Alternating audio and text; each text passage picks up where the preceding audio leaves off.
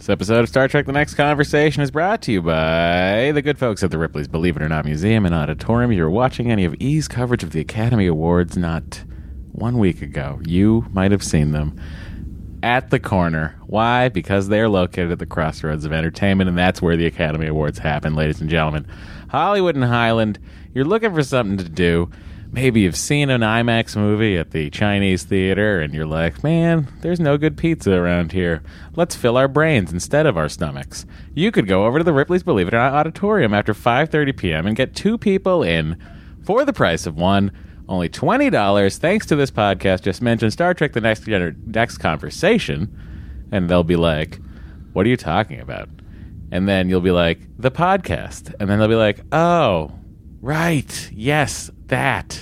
Okay, here you go, 2 for 1. Enjoy. Have a lovely experience. Andy's just looking at me like, should we be saying this? No, I love it. I think they're really getting their money's worth. No, I think it's like, I really just hope they brief everybody on this thing. I don't want anyone confused. I don't want anyone confused. Yeah. I want everyone to go in and enjoy their time there. So, look, you're looking for something to do. You know what to do. After 5:30 p.m., 2 for 1, $20. Ripley's Believe It or Not Auditorium, Hollywood and Highland, the crossroads of entertainment. It's good enough for the Academy Awards. It's good enough for you.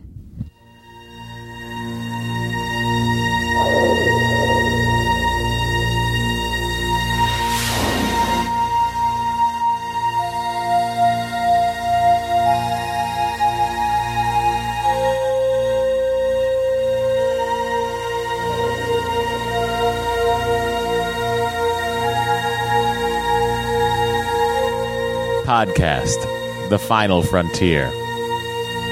These are the conversations of the friendship Matt Myra and Andrew Secunda. Their continuing mission. To seek out old adventures with contrived civilizations. To boldly watch episodes that one of them has watched before.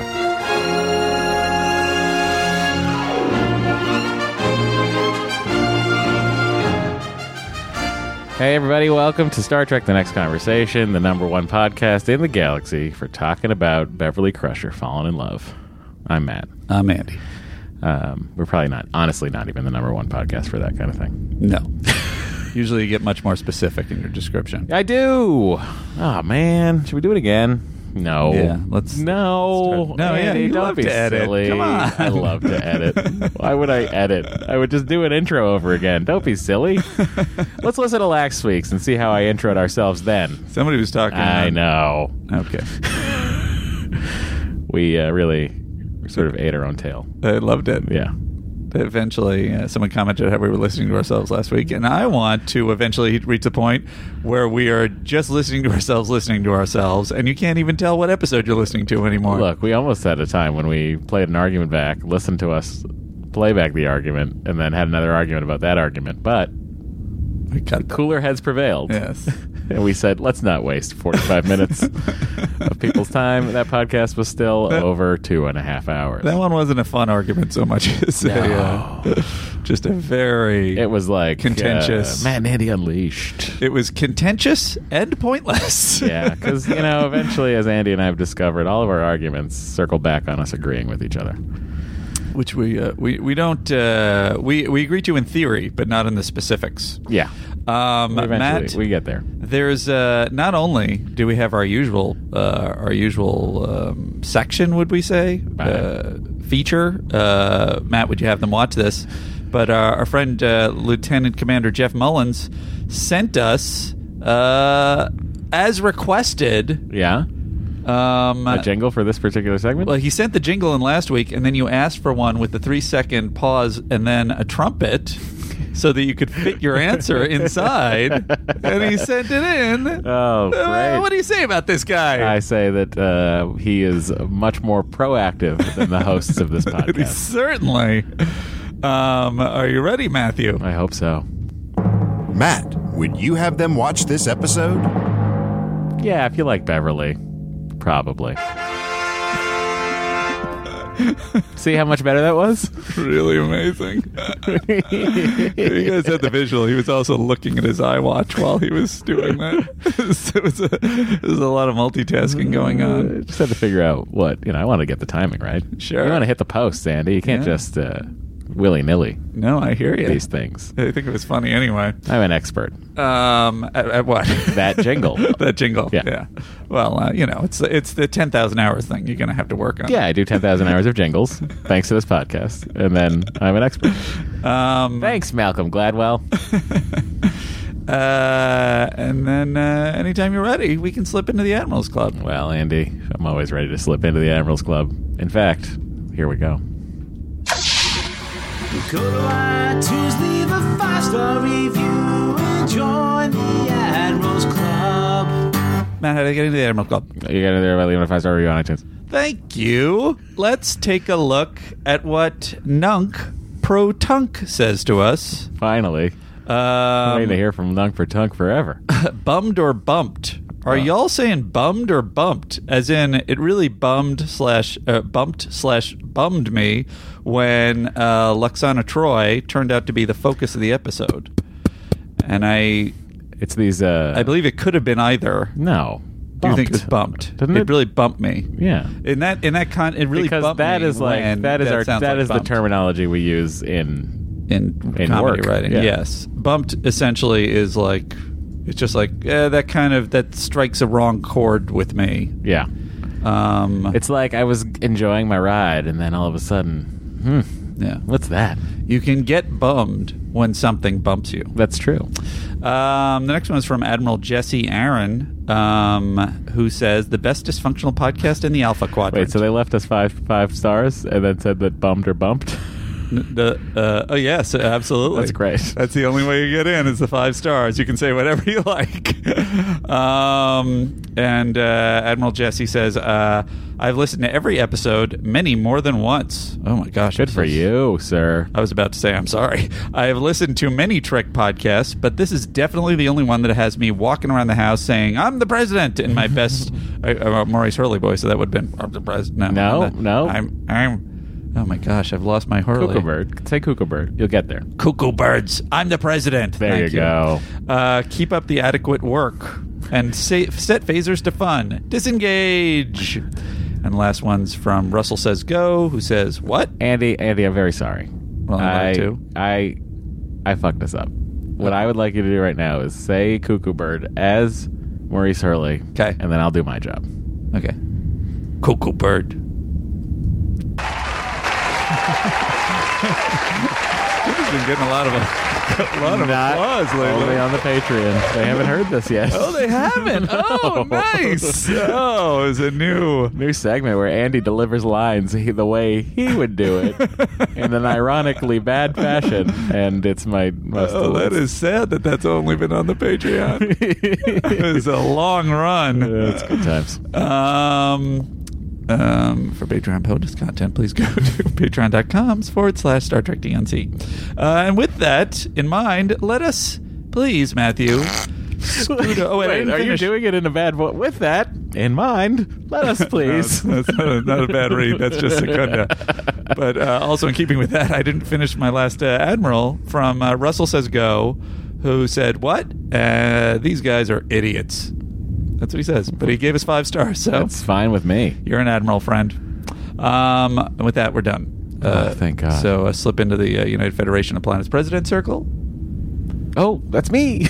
so we can say hello to all of our Of course. our glorious lieutenants Straight through this time. in their dress reds and blues. I said straight through this time. No, Thank God it's such a long door. Oh, boy. Is this not happening?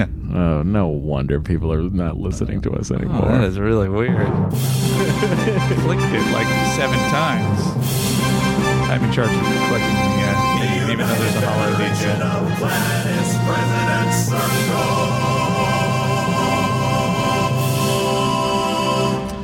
I wonder if the show would be like 7 minutes without all the mistakes. If you know how to make a 7-minute episode without mistakes, please let us know. Oh, interesting. It's the Wild West me? in here. No, that's me. Oh, thank God. I mean, the Hollow DJ. Oh, It's sweet. not me. This is just a general West theme? Yeah. It's not a Red Dead West No, theme. it is not. I got my Oh, it got bad.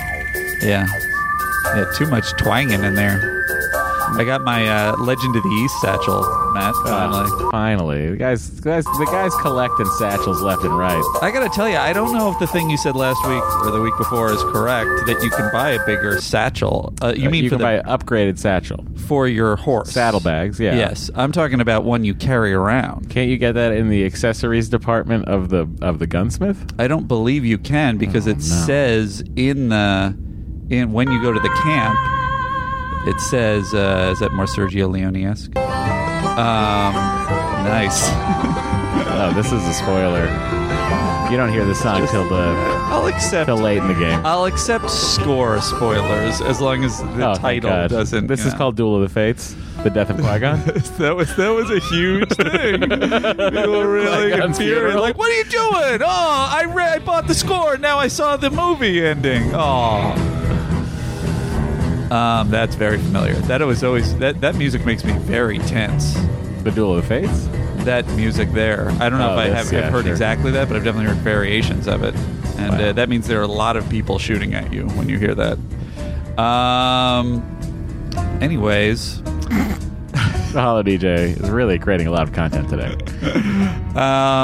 We have to award our Christopher Pike Medal of Valor. We have two of them to pin on people today. That's right. And our two awardees are Lieutenant Kristen Scalisi. Hey, Kristen Scalisi. So glad you're an honor to Starfleet and the entire galaxy owes you a debt. Also known as Goddess of Carbs, and she says, "This will probably get me thrown in the brig for insubordination rather than earning me a Christopher Pike Medal of Valor, since Matt is a former Mac genius. This is true. But I'm saying it anyway. On my Google Pixel 2, you can control volume separately from ringtone, media, call volume, and alarms. It seems like that is a feature that Matt would benefit from." Oh, see, what you're thinking is that I'm not getting text messages, phone calls, etc. on my computer, which I am. Oh, right. Yeah, so we need a solution for I'm that. Apple, and we have an ecosystem that all works together. It's to turn alerts off, and I fucking forget all the time. Gotcha. Goddess of Carbs, I'm giving you a medal, but I'm sorry. And Lieutenant Chris Nedgewitz says, posted too late last month. Here's one. On an episode of Orville, I'd be curious what your take is on this, Matthew. Okay. On an episode of Orville, Bruce Willis apparently voiced a giant flower and then was uncredited, according to IMDb. Mm-hmm. Which I think I remember seeing the flower and I was like, that sounds like Bruce Willis. What are some reasons an actor goes uncredited? It seems like Bruce would want to be credited for the work and that the show would want Bruce Willis's name associated. Doing a favor for someone and it won't meet his quote, so he goes uncredited. Oh, interesting. I thought it would be kind of like that it's almost all parties agreeing on it being an Easter egg. Yes, of a deal. but it's generally like a wink, wink, nudge, nudge. You're not going to meet Bruce Willis's quote. I'm going to do it for you because I like you. Right. And then the agent goes, yeah, but they're not going to put your name in the credits, Bruce, baby. All right. If I got to do it like that, fine. That's how he does it. You are doing a little bit of a Frank, and then you did a Reverend Jim in there. Well, that's Bruce Willis, and I see. that's how that works. Oh, nice. That's Bruce Willis is Reverend Jim. Yeah. And the generic agent. Love it. You know. With that, we're done with the President's Circle. No. We are Already? Well, you always forget we have hails yet to do. So if that's what you're thinking, why it seems so Oh, thank fast. God we're done. Let's beam ourselves directly to the. What am I doing? Nope, don't want to make a transfer at Bank of America. I want to find a Matt's doing a lot of transporter. banking. Guys, I gotta No banking on this ship, pal. I gotta get all my banking in. If I don't get my banking in, then everyone. There is no banking in this century. Oh, what are you talking about? I have all these credits. Are you a Ferengi spy, Matt? Oh, just take these gold press platinums for this transporter trip. Thanks. And that was the Admirals Club. Captain, we are being hailed. All right. Our first hail is from President Admiral Captain Ben, 25th grade. Sure. It says, hi, Andy. I'm listening to the new podcast and just heard Matt say that everyone thanks you for forgetting to read that letter in an accent. Well, I most certainly don't. Oh, well. I love Secunda accents. In fairness, I'm sorry I didn't get everybody's, but Especially the Australian ones. I pluralize that because you have many. In fact, I would go so far as to say that each of your attempts are different. You have no coherent Australian or any other accent. Myra is not my president. Anyway, while I'm here, I need to get a couple more things off my chest. And then he says, this is important. You've had 2 Ask Frakes segments now. How have you not asked him about playing with fish? I'm the one who left the voicemail about his work on the album Hoist sometime around episode 55. I want to know how he feels about receiving a gold record for having his beguiling, bone-bumping relegated to a joke track because they weren't good enough on a real one. Most of all, I want to know where he keeps his gold record and what he thought of the whole experience playing with fish. Please mention this to Myra. He loves fish. How can you not ask these questions? We're not all best friends with Frakes men. We can't just ask ourselves. We can't be as cool as Matt Myra or as lucky as his sidekick Secunda. it is very weird to be very good friends with Jonathan Frakes. But also not weird because it feels like we just have known each other forever. I can't call myself a friend of his as of yet, but I like to. I like to be a beloved acquaintance. Certainly. So yeah, let me answer that question. Go ahead and say that that's on me, and I'm happy to ask him next time if we remember. Which let's be serious. We're not going to. Well, I'll tell you what. Nice I'll tell you what. This is on him now. I'm putting it back on him. Uh-oh. The week before. You have to email us the week before the next Frakes directed episode comes up. Smart. And then that'll put it in my brain. You know what you've sneakily done? You've made him responsible. Yeah. For us to remember being a thing. aware when he's going to direct an episode again because we won't remember. So it's very clever, Matt. That's me. And he also has a second part, which is number 2. The word bemused does not mean amused. It means confused. And this is definitely a mistake I made because I've been using the word bemused in that fashion for years. Thank you so much for correcting it before I was in an important meeting and used the word bemused incorrectly. And if you have any other, grammar mistakes I make, please, grammatical? Is that grammatical mistakes? Grammatical errors? That might be grammatical errors. There's one right there.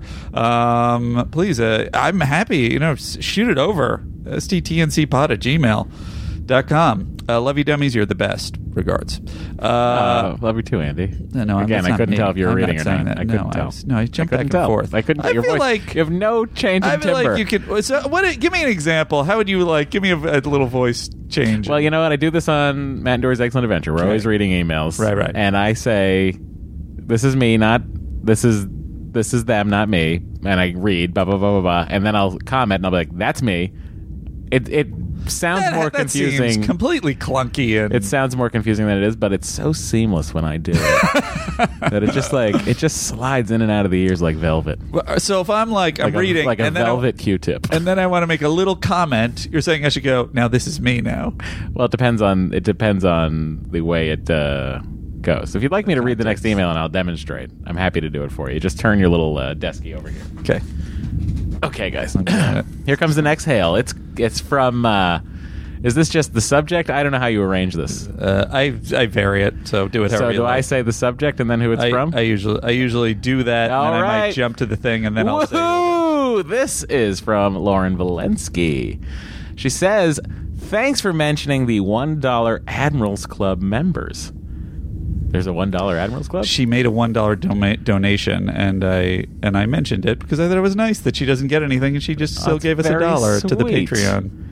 She continues, Andy, "I already support other podcasts, so I couldn't afford another X amount, $250 amount," she says, per month. And I didn't realize I could do a custom amount until I heard that, so I'm in at a measly $5 a month. Winky face smile. Andy, back to Matt. She's great. That is just the kind of generosity that only a Star Trek audience could have. A people who grew up watching warring factions come together, and Trills live in a symbiotic species. I gotta point something out to you, Matt. When you broke from the letter and talked to me, you didn't say the thing. You just asked your question to me, and I knew because you were looking at me, you were asking the question, and because of the context, you were asking the question. Oh. Maybe I've been wrong this entire time. And it's all about eye contact. That may be. And so I might have to then look at you. You're a little louder than But me. usually- I'm sorry, buddy. You're That's peaking. okay. I frequently am peaking. It's all But right. not too early. I've had to turn Just us. on time. I've had to turn us down lately. Yeah. Yeah, in post. We've been more animated lately, I think. Captain America's awesome. Tune into Patreon. It also may be that we're listening to more explosions lately. And the last one is from Lieutenant Commander Jeff Mullins, who I mentioned earlier, who not only reworked the opening should they watch this, but also I wonder if he wrote me on this. He said something that's, I don't know if he had it laying around. It's from Contagion, which is season 2, episode 11. But I thought he said, here's Matt singing a song about tea. We think it's the first time he the ordered Tea Earl tea. Grey Hot. Yeah, I remember that song. We've played this. Oh, we have? We've played the tea jingle before. A long time ago? Yeah, it was a few weeks ago. Oh, a few weeks ago. All right, then I've already played it. Then never mind. Oh, you well, want it was me to- great. Play it again. All right, here we For go. anybody who might have missed it last time, here it is. First time for Tea Earl Grey Hot. It's the greatest drink in the galaxy. Nice. Great song. Tea Earl Grey Hot. I love it. And I love that is it for The Hells. Radio frequencies closed, sir. Oh, Oh. No, what did he forget? one last thought. Mark Regarding Schultes the- and actually several others. Think that it goes at the end. Yes. Then it goes at the end. So let me what- ask this. Does it go before the President's Circle? Well, there a couple of people said that it should go at the very end after Disengage. The very end, Well, because I it's like the guess- closing credits. I guess then we'll do it. All right. Here we go. It's up to Andy to remember. So the only thing I will say here, because it's not Don't part forget of to it, email Andy to is- remind him if he doesn't do it. and if you want to email me, it's sttncpod@gmail.com. The gentleman across from me Seamless. is at Matt Myra, and my Instagram is at Andrew Secunda, and my Twitter is at Secunda. The rest of it's at the end. If you want to contact us, If you want to contact the actual show and not personally Andy, then listen to the end of the show. I like to hear from people. I'm engaged. I know you're over it, but I like to engage in social media, It's not that particularly. I'm over it. I just like to feel better about life and not go on there. Just, All right. it's not I anything to don't- do with the people who I think I'm love. not. I just don't follow the contentious people. Yeah, any news bothers me. Oh, I don't look at the news. Yeah. I mean, I don't look at the news on Twitter. I And look I at the news guess in a that's controllable why way. they call it the news. Nice. Hello, Weird Al Matt Myra. Da-da-da-da-da. It's a nighttime episode. That's what happens. Everybody gets punchy. What are we doing now? This day in Trek, my friend. Wait, is that what this is? Yeah. Hang on. Wow, 20 minutes in. What a brief greatness we did here. All right, Andy. And it's. I'll tell you because that's okay, what I good. do. You're That's very how this. good, That's how yes. this normally I works. always forget it myself. Boy, oh boy. This aired. This is the host, Andy. It's production number 197. It aired the week of May 13th, 1990. Fun? It was a good, fun year. What was number one on the charts, Andy? I'll tell you, Matt. I like the way, in parentheses, the kissing game by High Five, which I have no memory of this, so I'll be shocked to. I like the way. I made that up. It's not really anything. I But like this is the how the song goes. way the kissing game happens. This sounds familiar? The synthesizer sounds Yes. familiar. I got no hit on it in Secunda Brain yet.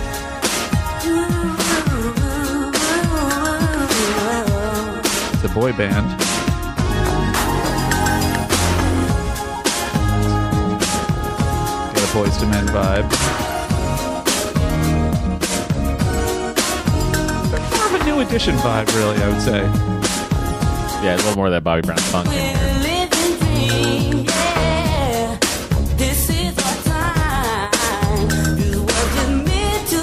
literally no recollection of this I song. don't either. So interesting. Where are all the high fivers now? You know what? We're going to listen to the Gap Band instead. Go ahead, Andy. All right, the other one was the Shoop Shoop song by Cher, if you want it. And Shoop Shoop song by Cher was preferred in the UK. Object Lessons by Anna Quindlen was a bestseller, and the action thriller sequel FX2. Oh, I loved FX2. Are you serious? The animatronic clown one. I loved the first one. I don't know that I've ever seen the second one. FX2 played in heavy rotation on HBO when I was a child, so it Matt? is not a Patreon, but it had the animatronic clown, and I also remember him. They were fighting in a meatpacking situation, and he, like, you know how they would seal up a hamburger meat, like on a styrofoam tray. You know how you get hamburger like sealed up at a deli. Yeah. With a vacuum seal. He like put somebody's head on there, and they vacuum sealed him in, and he was like, "Oh, like, give me the information, blah blah blah," and then he like poked a hole for the guy to breathe. Finally. Oh, nice. Although I will hope say that was FX2 and not something else I remember. that's not an effect. It's just a thing just that using happened. ingenuity around I it. guess that's true, but he's not MacGyver. He's an FX man. Yeah, but he's an FX MacGyver. Yeah. Brian, what was that guy's name? Anyway, look it up.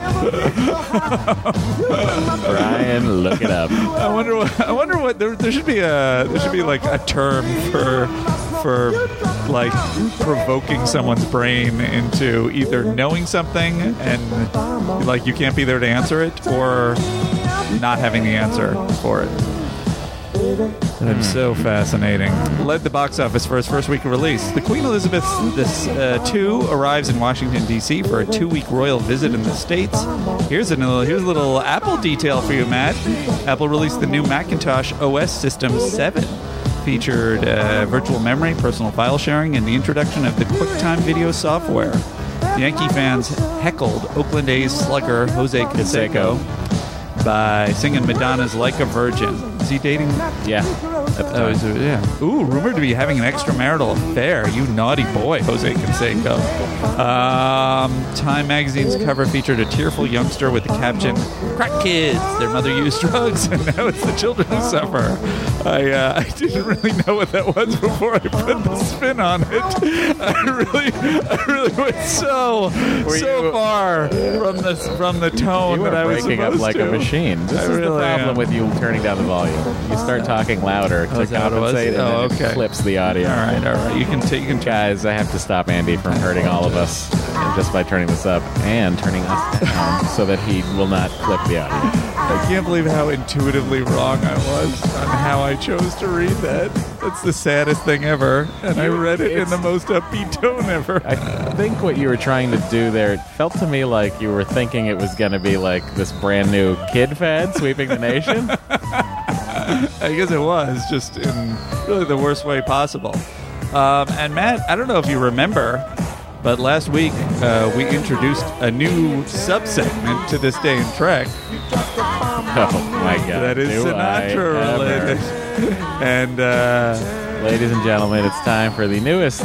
What was Frankie up to? What was the chairman of the board up to on May 13th, 1991? Andy. I'm going to play the intro to the segment to get us into this. Do you want to how do you want this? Do you want to start? Are you playing? You play the intro to the Okay. segment. All right, here we go. Frank Sinatra, come on. It's time for that segment everybody hates. Time for Frank Sinatra, come on. All I long for, all I worship, and How much farther can this podcast fall apart before we're done with all the Star Trek? I mean, the beauty of it is we have seemingly an endless number to get to now. Season 3 of Discovery is starting production in July.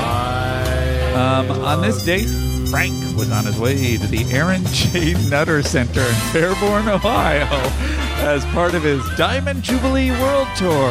He would sing there on May 15th to approximately 9,200 attendees. I love that you're giving audience figures. If our friend who does the Frank Sinatra Come On wants to, Maybe dig in. Maybe there's other stuff going on in Frank's life. Who knows? All right. That was Frank. And now it's time, Andy, to talk about the episode. Exciting. This is from Larry Nemeczek, Star Trek The Next Generation Companion, Revised Edition. This was directed by Marvin V. Rush and written by Michael Horvat. And here is the synopsis. Are you ready? Dr. Crusher falls in love with Odin, a Trillian mediator en route to settle a bitter dispute between the Peliar's Alpha and Beta moons. But while shuttling down to the surface, he is mortally wounded by a marauding ship. In surgery, his Dr. Beverly is shocked to find a parasite living inside him. Her surprise is compounded when she learns that Odin himself is the parasite, occupying the host body in a joint symbiotic arrangement the Trill have used for generations. As the dispute grows more intense, Riker volunteers to be Odin's host while a replacement is sent. Although Riker's human body adjusts to its new co-tenant, Dr. Crusher cannot accept that the first officer is her lover. Odin agrees to stay away. The moon's delegates are just as uneasy about the situation, but Odin convinces them he can be trusted. Finally, Dr. Crusher decides she can accept Odin even in Riker's body, and they spend one more night together.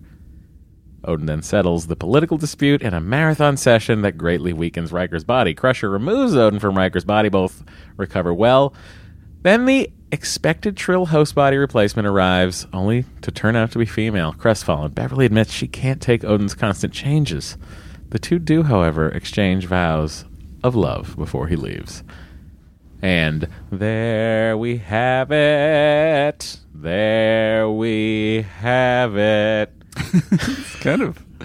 It's almost rabbinical, that. Yeah, it's Old Man River, actually. Yeah.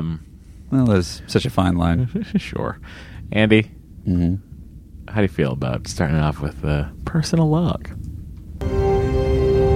Counselor Deanna Troy, personal log, stardate 4... Guess what, guys? That was last week's personal log. I was going to say. 3 episodes in a row start with personal log. Interesting. I hadn't noted that. I'm just going to go, boom. Wait, hang on. What is the last episode before that one?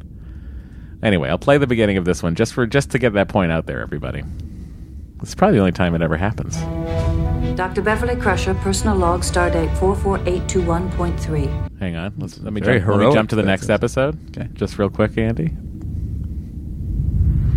Personal log, Chief Engineer Geordie LaForge, stardate. Interesting. Right? I guess there must have been a decision. It's how like, come we can't hear from other people? We're in season 4. We can finally play in the galaxy we created. Yeah. Oh, I guess that is sort of true. Right? Yeah. Let's just mess with the form. At least the good shows mess with the form. You dropped a bomb on me, baby. Andy. Yeah. What was your initial instinct to our quickly having to accept this new love of Dr. Beverly Crusher into our lives? I like that they shortcut the explanation as opposed to doing the usual endlessly slow, like seeing it happen and everything. I think I cannot wait for you to watch In Theory. Oh yeah. Oh, I can't wait, guys. Good, I think you all agree bad? with me that we cannot wait for Andy to watch In Theory. I don't know. That doesn't even sound familiar as an episode title. Dr. Beverly Crusher, personal log, stardate... I mean, should I even tease it and give you the log line? Probably not. Okay. You'll see the trailer next week, 44821. Oh, yeah, I guess that's true. Hang on. Okay. She's got to finish her log. All right. Began an analysis today of the respiratory problems being experienced on the beta moon of Peliar-Zel. Finally got an actual letter from Wesley. Topped the class in exobiology, but he's still struggling in ancient philosophies. Look, I like the flavor. I like the flavor a lot. Just complaining mom. Love it. I love that she's just... I like that we're keeping sort of tabs on this character we had for 3.5 years and then left, and now we're like, well, we should probably mention Wesley. Yeah. There's someone new in my life. I also like that he's not getting in touch enough.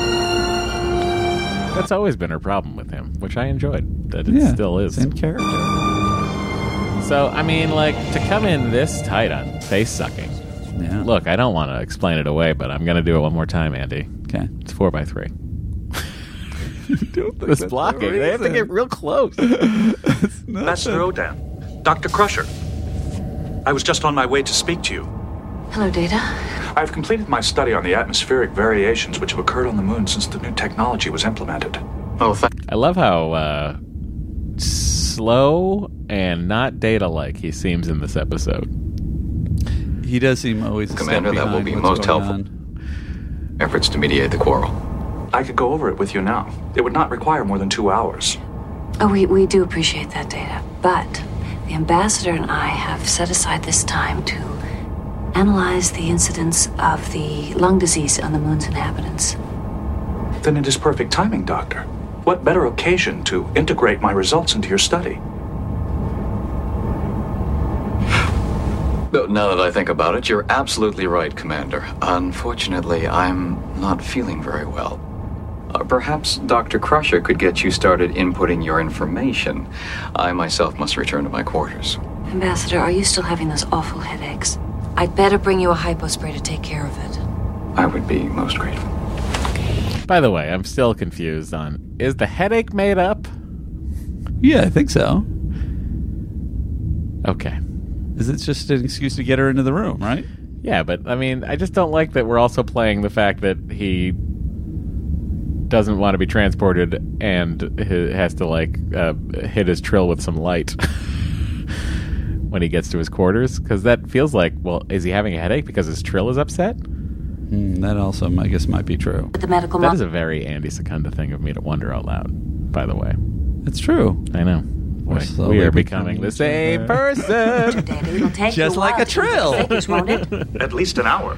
But I do not believe much time can be saved by exhibiting such haste now, Doctor. Data, there are times when every second does count. She's got to have it. I mean, wouldn't you? No, if this I don't guy like came this on board. Guy. This guy is such a why do they pair off these hang poor on. Let me just ladies say this. with these cheesy schmoes? This is fucking prime 1991 hour-long television hunkability. I know, he's like a perfect soap star. The hair, the long face. He's like Fabio. The way he just gracefully moves in those pajama uniforms. The way he's pregnant. Oh, I love it. Do you think it was pregnancy or a home-cooked meal? Oh, it could have been either. That's how I felt He's all just feeling day. bloated. This is how I felt all day, literally. You felt like you got a trill in you? Literally. Pushing out on your stomach? Oops. I got a trill, constantly in me. Although, what did you have for lunch on set today, Andy? Let's see. I started the day with a glazed jelly donut. Sure. And then I had a bowl of sugary cereal, a cinnamon toast thing. Cinnamon Toast Crunch? Or just a Cinnamon Toast thing? It wasn't Cinnamon Toast Crunch. I think it was a knockoff. Oh. And then I think there were some waffles. And then... This, by the way, I want everyone to know that Andy gets to set around 7 a.m. This probably brings us to 8:15. It's 100% right. And then I think I had and then we had John and Vinny's for lunch, so I had a couple... Oh, so you went upstairs instead of downstairs. Oh, yeah, I had John and Vinny's. Had 4 slices of pizza, a couple of meatballs. Did you have any of the pasta? Had the pasta, too. Did you mix any of the ricotta in there? I had a little bit of scoop of ricotta, but it just felt like too much, Matt? Sure. And then, also there was a coffee cake around at some point. Had some of that. At night? I don't remember when it appeared. I think the coffee cake, because Beverly Goldberg made 7,000 baked goods today, she brought in. I didn't eat any of those. Are you sure? I didn't, but I did have... I had a lot of them. Oh, were they good? I had the banana bread. She had a coffee cake that had apple in it that was really good. Uh-huh. Oh, man. Really? Yeah. Interesting. Look, she apparently knows how to cook. Well, that's her character, so I'm glad it's true. Life imitates art. All right. So he's got something in his stomach. What'd you think of the tease? I'm not fond of the actor, so he bumped me immediately. Did we talk about who the actor was? Does Frank Luz strike any bells for you? No. I have to agree with you. The other lady we see later is Barbara Tarbuck, who's been in everything, but she also had no Secunda. By the way, so here's this guy, Frank Luz. And I'm saying, oh, he's such this guy. Yeah. Here are the credits on his page: A-Team, Beauty and the Beast, Silk Stockings, Of Remington Steele, Yeah. Hunter. Yeah. All the same. I mean, it's just all exactly what you think it would be. This guy's hilarious looking when you see him out of his makeup. Oh, I can't wait. It's just There exactly is one more photo. No, I just have that. It's exactly what you imagined. Totally. So you're not fond of the actor aesthetically, but what is it? It's the soap performance. That is what. But it feels so soapy and appropriate for what he's doing. Personal log. I cannot get away from this Oh, fucking you really episode. can't wait to get into the next I cannot episode. get away from this episode. Mind's Eye just keeps playing. May I ask you? Yes, please. Thank God. What did you like? First of all, I got no problem with them jumping in. Like, let's fucking do a Beverly's already in romantic love plot situation. I'm into it. Yep. I really like the issues, the themes in the episode. I think are really like crazily advanced for the time. Well, how did you feel about the presentation of their romance? Because I couldn't. It was like it still. I was on struck board me for it. as like an older, like a middle-aged white guy's perspective on like a female perspective romance. You've never felt like that about someone? Where you very quickly fall in love with someone and you're just like over the moon? It felt very, at least to me, it felt very. I mean, it's truncated because of the fact that has to happen in an act and a half. But it all rang true in an exaggerated fashion to me. Yeah, I guess I don't have a problem with the fact that it happens Wait. quickly. Have you ever loved before? Well, there's also that. I don't know what you humans do. I don't understand Wait, it. Andy, you just said you humans. Oh no! Should I edit that out? Oh, disengage!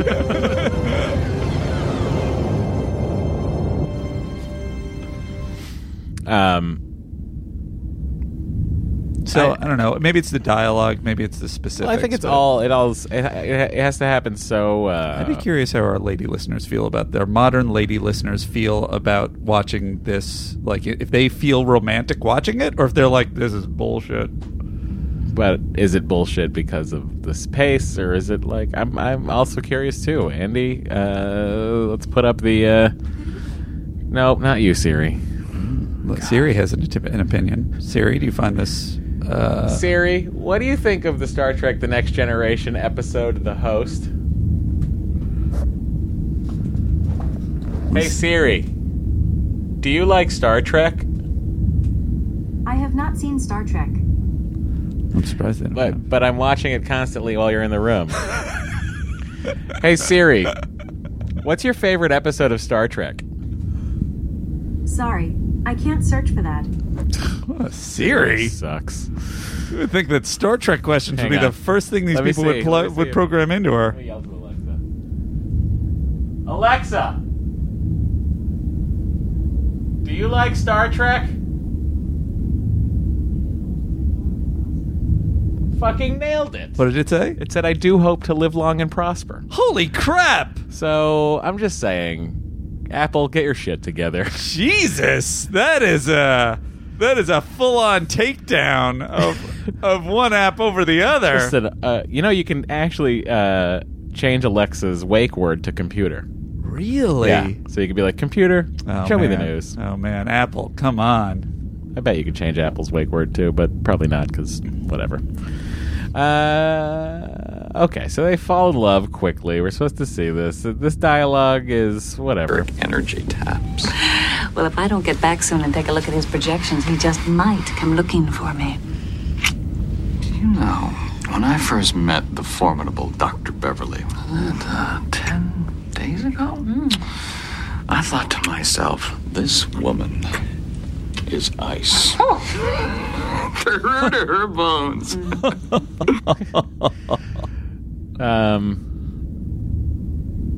I hear what you're saying. Andy. Thank you. I hear what you're saying.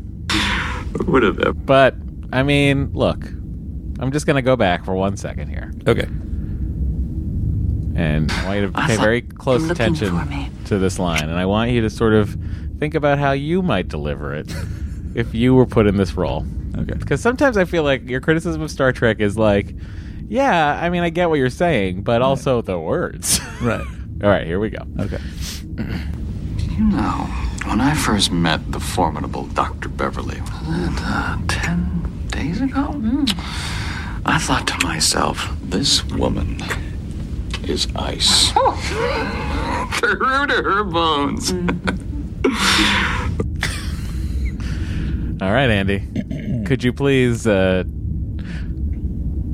is not a Secunda Standing, which is also a new segment that you should be on the Patreon. I'm not necessarily as on board with Secunda Standing. I don't know that I Secunda stand what Secunda Standing is. That's the beauty of the segment. It's whatever I want it to be.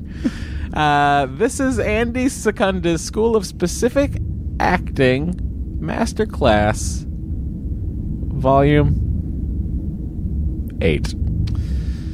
Matt, if I was hired as Dr. Beverly Crusher's romantic interest in this particular scene, here is how I would have delivered that line. Okay. You know, when I met Dr. Beverly 10 days ago, I thought to myself, this woman is ice through her bones. Andy, that was just everyone. Thank you. Yes, Andrew Secunda. I mean, they couldn't even wait until I finished the line to start applauding. They just saw your body just transformed into this Lothario. I was luckily wearing the same outfit he's wearing in this terry cloth open robe. Also, probably helps that you are also living for two. Or eating for two. That is true. I have a constant trill. This interfering with your work on the Paleozel problems.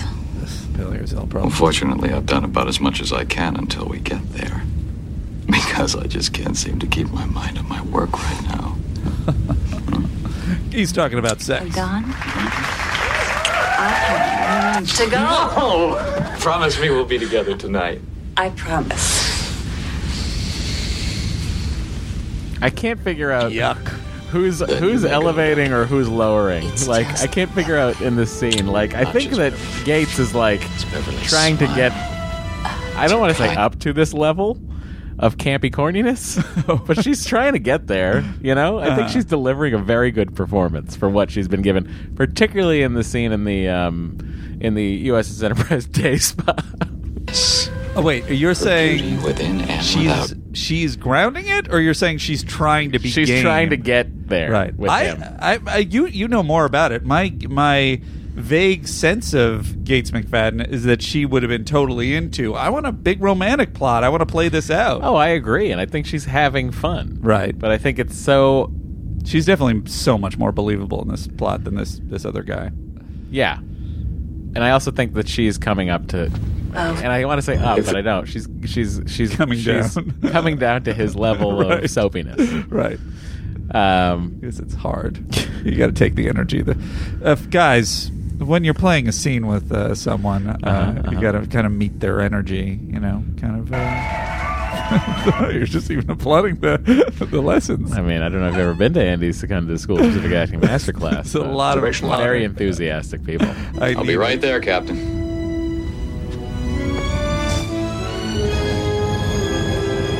Also, that would have been a great time for a computer for a calm joke of like, I'll be right there, Captain, and then when I'm done, I'll be there for you, Beverly. I'm sorry, Ambassador.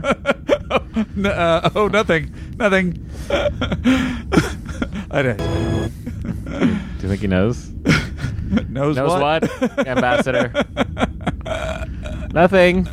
I don't understand. I didn't even hit the button and he hears everything I'm saying? Yes, that's how this works. Get dressed. I am dressed. If the news were encouraging, I assume you would not be here. I'm afraid you're correct, Captain. The situation is growing progressively. Of course we have. This woman seemed real familiar to me, but it's Tyne Daly. Oh, is it Tyne Daly? Good for you, Tyne Daly.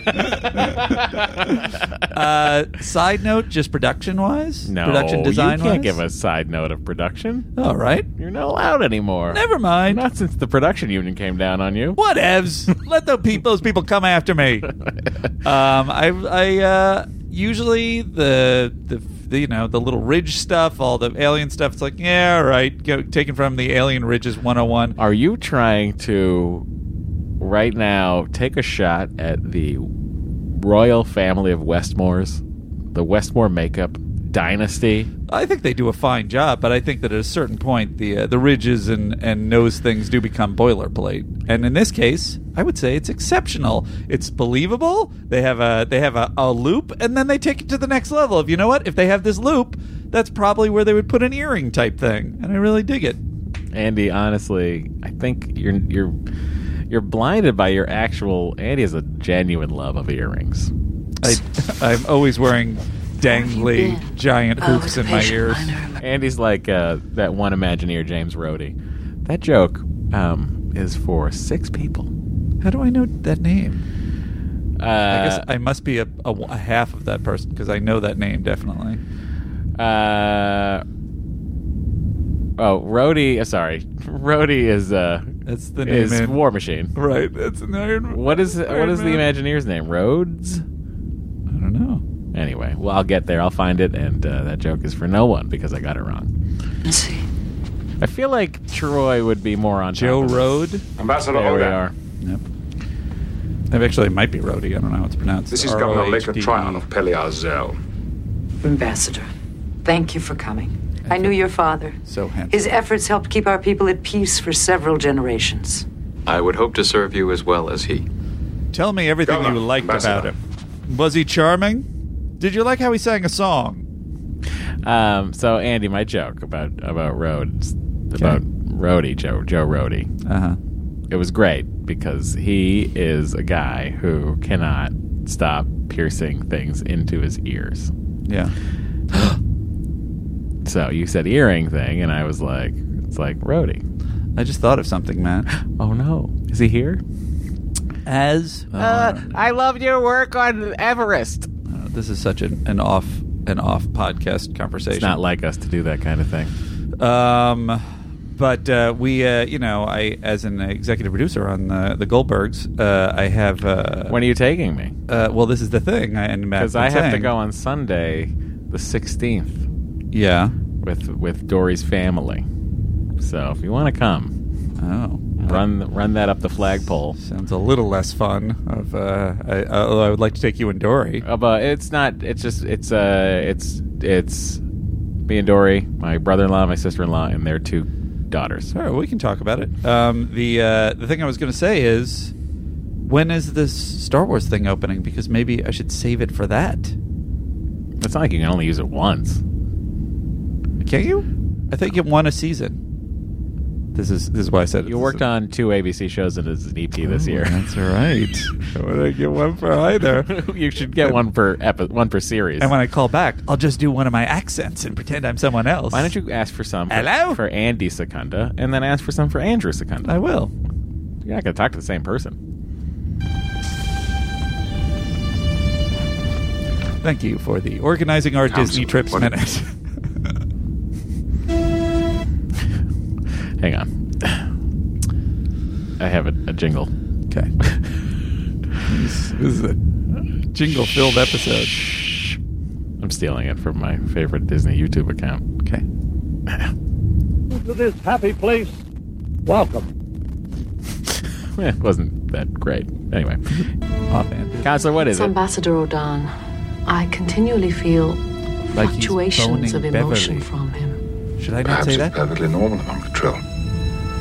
It could be we know so very little about them. Yes. Quite.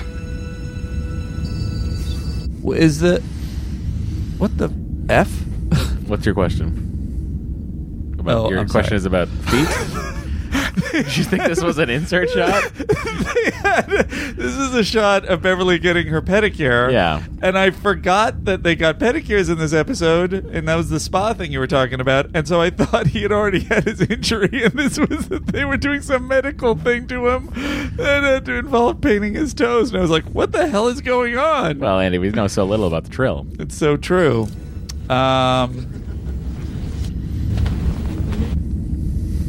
interesting. It's just a regular spa with pedicures. Yeah. Also, you can do haircuts. There's a barber back there. Another Bolian She had a barber. special I'm not thing, sure right? if it's Mott. Yeah, here it goes. There was some kind of special thing for painting the Is that the seemed like a phaser. Colignite astringent you have on your eyes?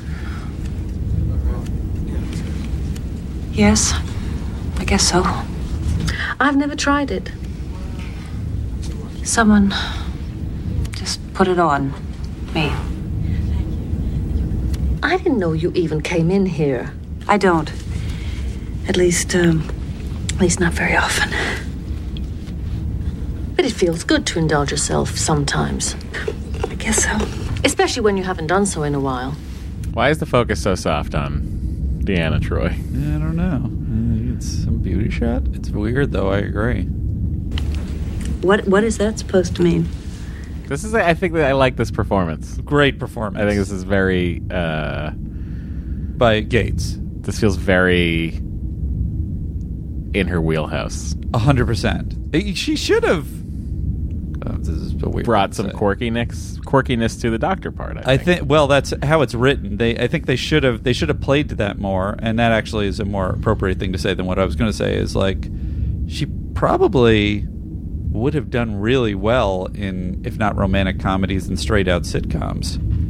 Gates McFadden. Probably romantic comedies. 7 years of 26 episodes on a successful franchise was not good enough. She really missed the boat. She really missed the Federation ship. Here was the question I had. Yeah. I feel like Deanna is not cool in several scenes in this episode with this stuff. I'm interested to know. For instance, what? Well, she's clearly, it's like if I could sense your emotions and there were things you were clearly didn't want to talk about, and then I was like, come on, Matt. Come on. Well, maybe you as a counselor would think it's healthy for me to talk about them. So you're trying to get them out. Also, she's a friend beyond the counselor thing. I think she's playing this more as a friend than a counselor. Speaking as someone who wants to keep all his emotions locked away, I find it intrusive. You would. Beverly, you're in love. Sometimes I wish you weren't so empathic. I barely have abilities. I don't think it's really a secret. I don't have abilities. Also, you're clearly in love. You've been glowing. I saw you making out with him in the passageway. Data told me he smelled sex. He didn't describe it that way, but I knew what he was saying. He's an android, but a very powerful olfactory sensor. He mentioned Must be the astringent.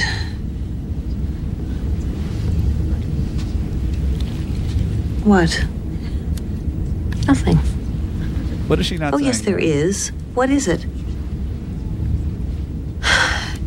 It's just something I sense in Odan.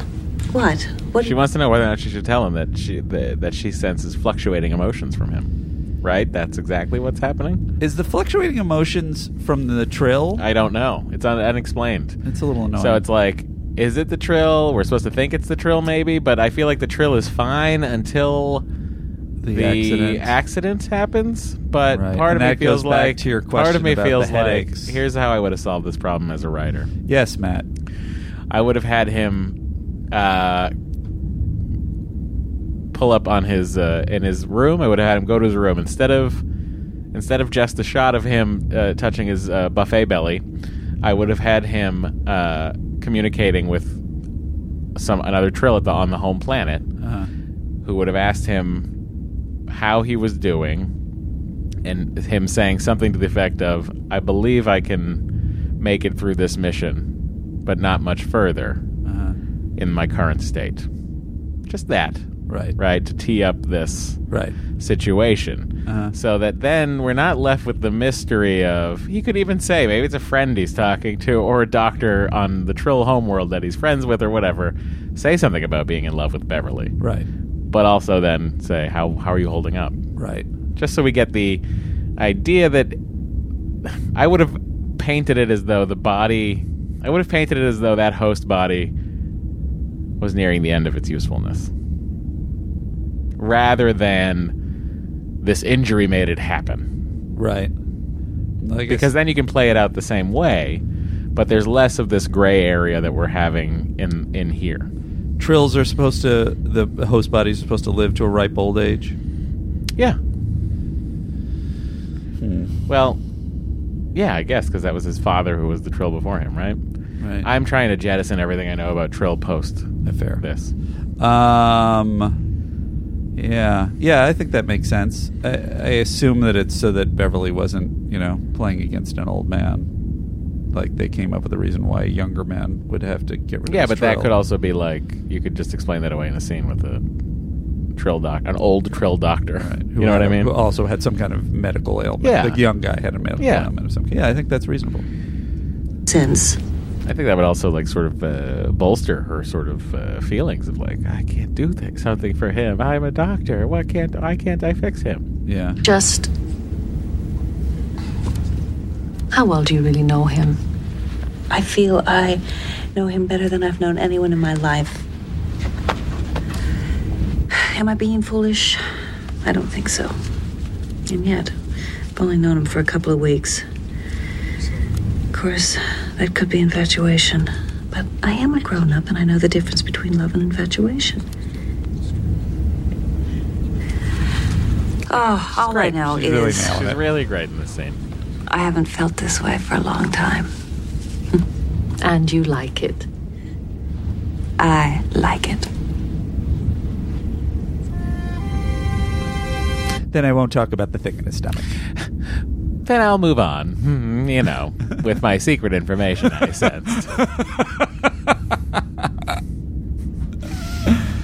This scene is so weird. Yeah, I agree. How will you proceed when you're there? Oh, I cannot answer that. I never know until I'm into the situation, meet the people involved. I'm a regular I work very much by outrageous instinct, O'Connor. not by prearranged plan. I improvise my way through it. You get it. Well, I do like to go into a situation as well informed as possible, and I must say that your staff has been quite helpful in briefing me on the problems down there. All right, well, that's all we need to talk about. Dr. Crusher. Okay, My staff is quite capable. I'm glad more they've than been I want to useful. hear. Your Dr. Beverly is so crazy. An extraordinary person, both as a scientist and as a woman. Where do you... what are the rules in the future? Well, what are the this rules kind of interaction? in the Trill? You don't know what the Trill are like. The Trill are just like in a workplace scenario, or like... I must say, Matt, I had sex with this woman who's your close friend and associate. That's not what he's saying. Yes, it is. It's not what he's saying. He says if as he a walked woman. in and said there... Look at the spin he's put, the nuance he's putting on And how he's as a delivering woman, what that. he's saying, I think, to me, this feels like he's trying to go to Picard for advice on how to deal with Beverly Crusher, and if Beverly Crusher would be into someone as soapy as him. And he's talking to a Shakespearean actor, so obviously the Shakespearean actor's going to be like, what? I'm sure that's true. Well, shall we make our way to the shuttle bay? Captain, you know her better than I. Do you have any idea how committed she is to remaining with Starfleet? I wouldn't presume to speak for her. Oh, no, of course not. I just thought... Well, you've known her so much longer than I. Ensign Taggart to Captain Picard. Yes, Ensign. Also, this guy's Shuttle a is ready to diplomat. He transport the can't read a ambassador. room. Very well. I'll find my own. That was a classic Andy Secunda should have done that line. I hope to return with good news. The guy with the comp. Yeah, Ensign Taggart. Funny performance. Commander Riker's asked to pilot you himself, Ambassador. Patrick's doing I am honored. I don't know when I'll be back. I know. Have a safe trip. Oh, I will stay safe, Dr. Beverly. I have good reason to return. I've researched Earth customs. This flower is given to express love. Yes. In the it workplace. I haven't read up much about the workplace. I skipped that chapter. Something about me... 3? 2? I'm sorry, I don't read a lot. There was no mention of an escort. Request a security clearance code. I like the do not interplay. So there's 2 warring moons. Like, I like this sort of concept. I like the idea of a planet having 2 moons that are both inhabitable. I like that there's 2 factions on the planet, and I like that they're fighting with each other. I don't really buy that the home planet would not take sides. But we find that if we don't take sides, everything works itself out. Right, I think that's true, and I agree with you about the thing that is the two warring factions is that's kind of nice. I will also add, just drop global warming right in the middle of it. This is 30 years ago, and obviously we knew for a long time. Been a problem for a very long time. Obviously longer than that, but it is interesting that we are still debating whether it exists today. I think we find that in every This Day in Trek, when the Time magazine covers real sad, it's something that's still a problem. So crazy. Sir. Way to go, Greatest Generation. Ha you got it, Matt. Finally. Commander Riker, prepare to return to the shuttle bay. Acknowledged. Captain. I also like, what I liked about this scene is this feels like day-to-day Starfleet stuff. Yeah. This whole taking the shuttle, Riker deciding to fly it. We're bringing you in. Which I think is actually just pretty much there as a story purpose to get Riker to be the one who goes, I'll do it. We get to hear Dr. Crusher doctoring. Sedimentation rate is 29, but his lymphocytes are still intact. It's as though there's a parasite at work. Odan.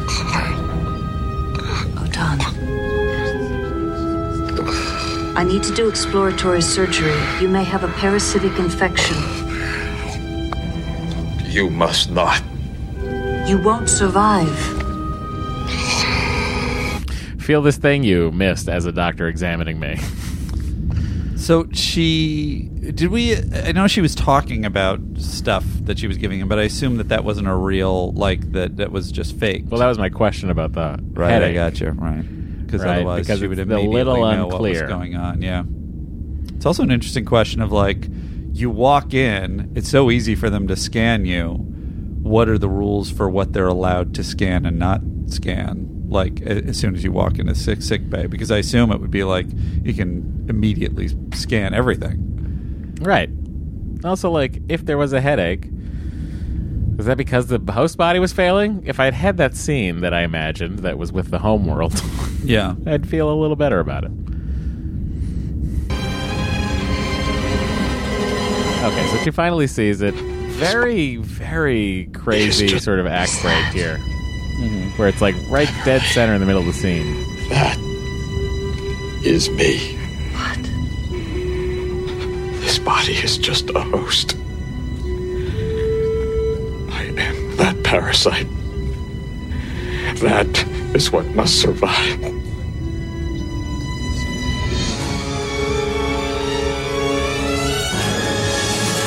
By the way, brilliant. It has always been this. In terms of sci-fi, first of all, I think really smart sci-fi in terms of the whole concept of the host.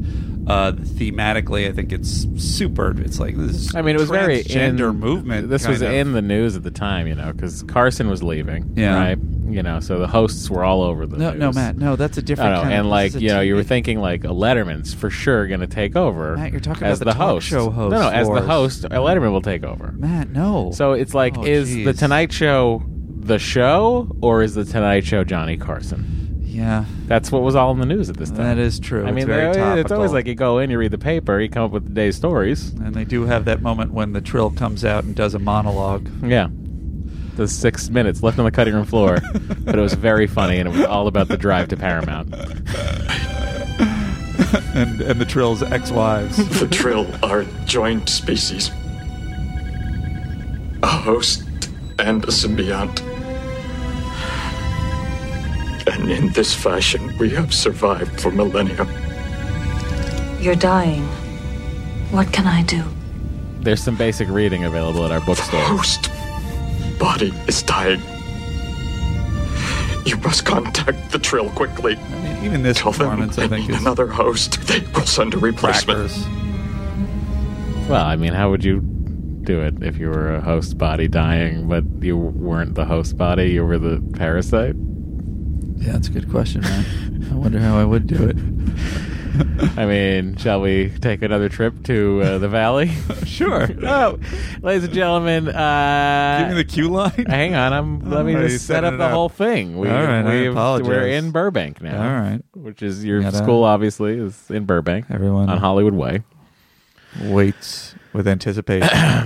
Ladies and gentlemen, thank you so much for coming out today. I couldn't be more pleased. It is a very special masterclass you all have decided to take part in. It's not often we get the founder of the school here. Yes.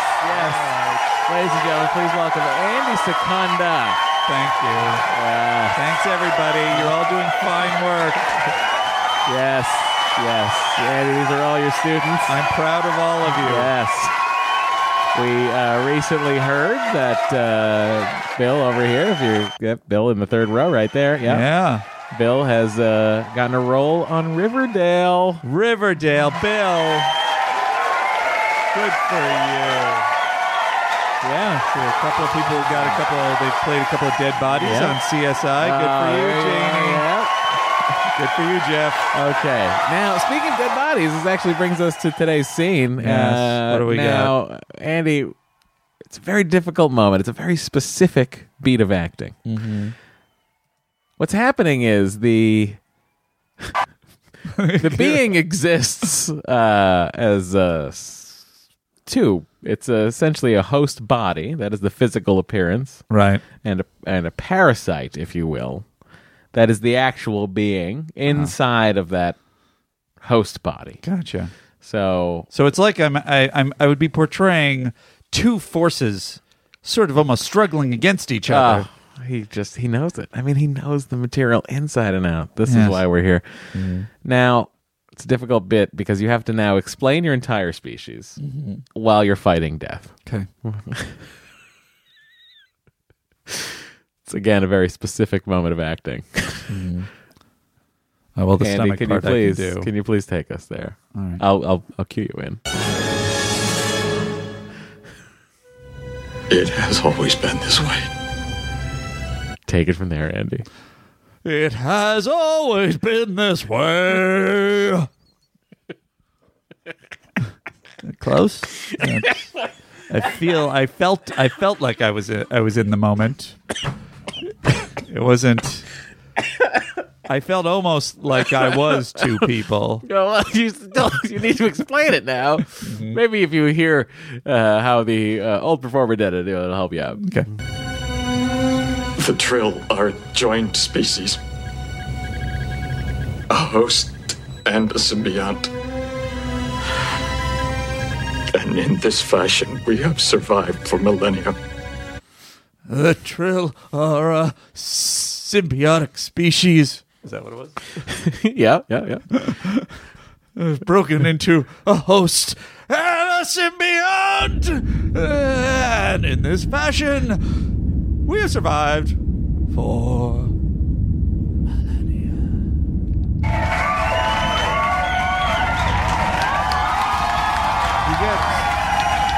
What you want to do is you get intense at the top of a line, and then you pull it back at the end of the line.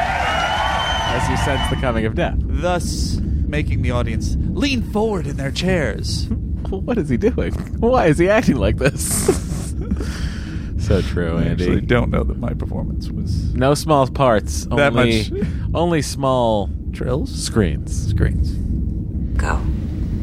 But the symbiont being, Odan, is still alive. Odan is the one who negotiated the last treaty.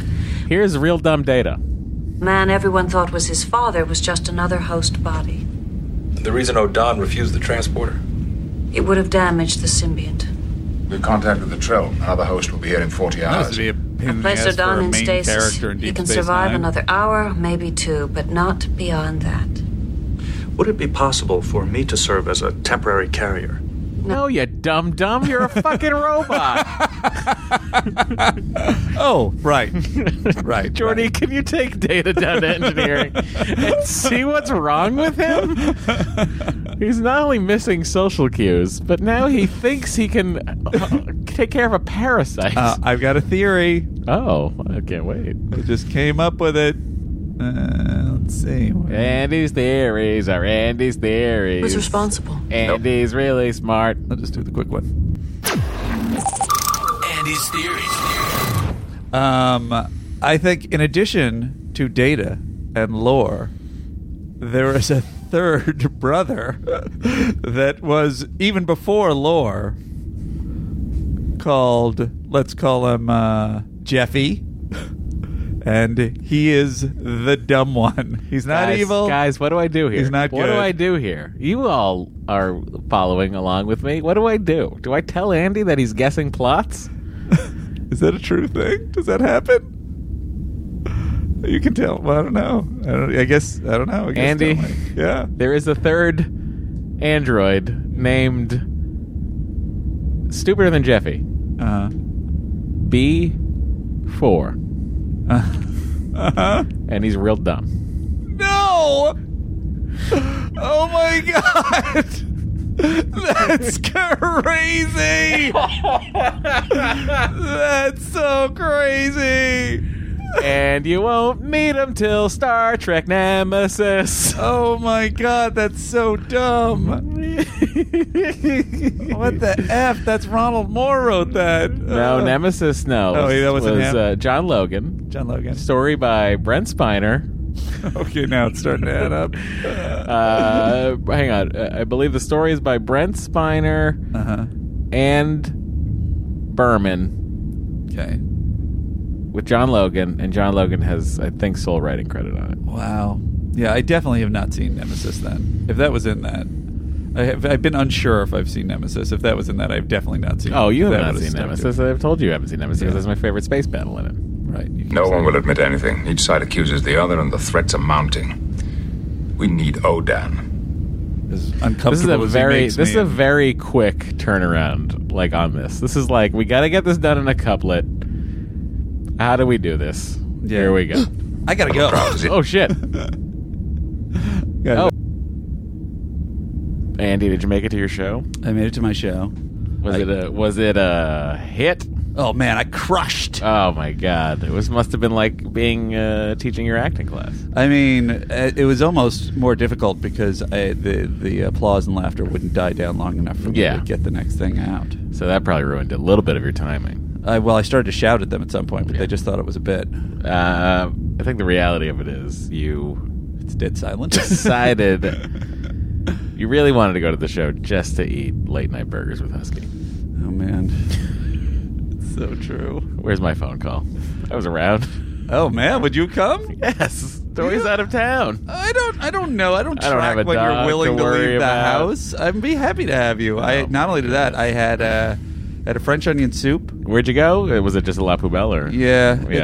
It's not my first choice. It's No a one's weird first environment, choice. but it tends to be where we drift. Better than birds. But I don't know if that should be on the podcast. But that I'm saying that it's better than birds? No. That you just drift to La Poubelle? Never mind.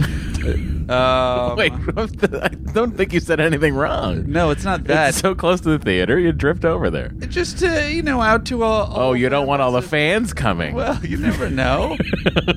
You don't want fans at the UCB. I don't want to be bugged. That's my... after I'm coming off the high of just killing it on stage. I just need my decompression time. Andy, no, I get it. As someone who used to do a lot of shows at that theater and also used to attend a lot of shows at that theater. Please stop coming up to me. Jesus Christ. It is no secret nor surprise that performers would frequent the restaurants attached to the same strip of buildings. Nonetheless, please do come to see the soundtrack on Friday nights at UCB Franklin if you're in town, or even better, if you're here for the first Saturday of every month, come and see my old-time team, The Swarm, with Swarm and Friends at UCB Sunset.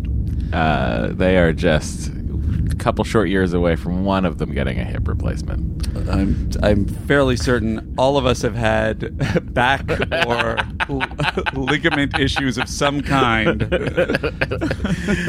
if not worse. See the old-style comedy stylings of The Swarm. Improv by people who improv. Who's responsible? No one will admit anything. Each side accuses the other, and the threats are mounting. We need Odan. Doctor, could a human host carry him? I believe so. Not a robot like I just established with the smartest thing on the ship. From Odan's description of the process, it should be possible, but I don't Can I have... volunteer? There's been What? Wait a minute. This is the one that's going with Beverly? I'm in. precedent for a human host. I couldn't guarantee what might happen. The risk is too great, Commander. Weigh it against the prospect of war. Really? It's your choice, Will. Giving crap to Picard there. Really, also a very quick turnaround for Picard. That's true. Will, the risk is the risk is too great, Commander. Oh, well, yeah, okay. Let's get to it. All right, space surgery with a phaser scalpel, and then Shades of gray, guys. no shades of gray, because we're not forced to watch old episode clips. Not in quality, but he is lying down and having It's in the surgery middle done. of the plot. And they have that whole sequence where he remembers, romantic moments with Troy. I'm just kidding. That's not in here.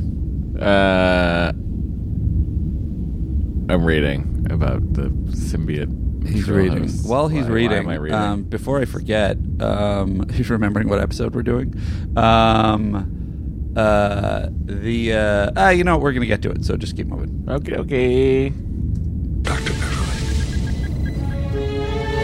When he said Dr. Beverly, well, the whole time I was like, oh, they're just shoving this ham-fisted name in so that we know that it's really the same guy. the same guy inside of Frakes' body. Is he different? Well, he's a better actor now. I would have liked a little bit more explanation as far as like, okay, well, what happens to Will Riker during all this? Is he still in there? They don't say anything I that. figured that was going to be in the future you'll find out about Trills, Andy. They don't bother touching on any of that. Isn't it a question I feel like even like they just get Data would have? Trills just get an empty shell. No, they get it. They get a person that comes in, like the lady that comes in to take over. Was the a lady thinking host. person before the Trill is put into it? Yeah, is a thinking person. Yeah, and the Trill goes into it, and then you exist together. So Riker is conscious during all of this. Oh, for sure. That's I think fucked up. They don't say anything. They don't tell you That's anything. so weird. He's They don't- having all these romantic... That's the thing that was driving me crazy, is that Will is like...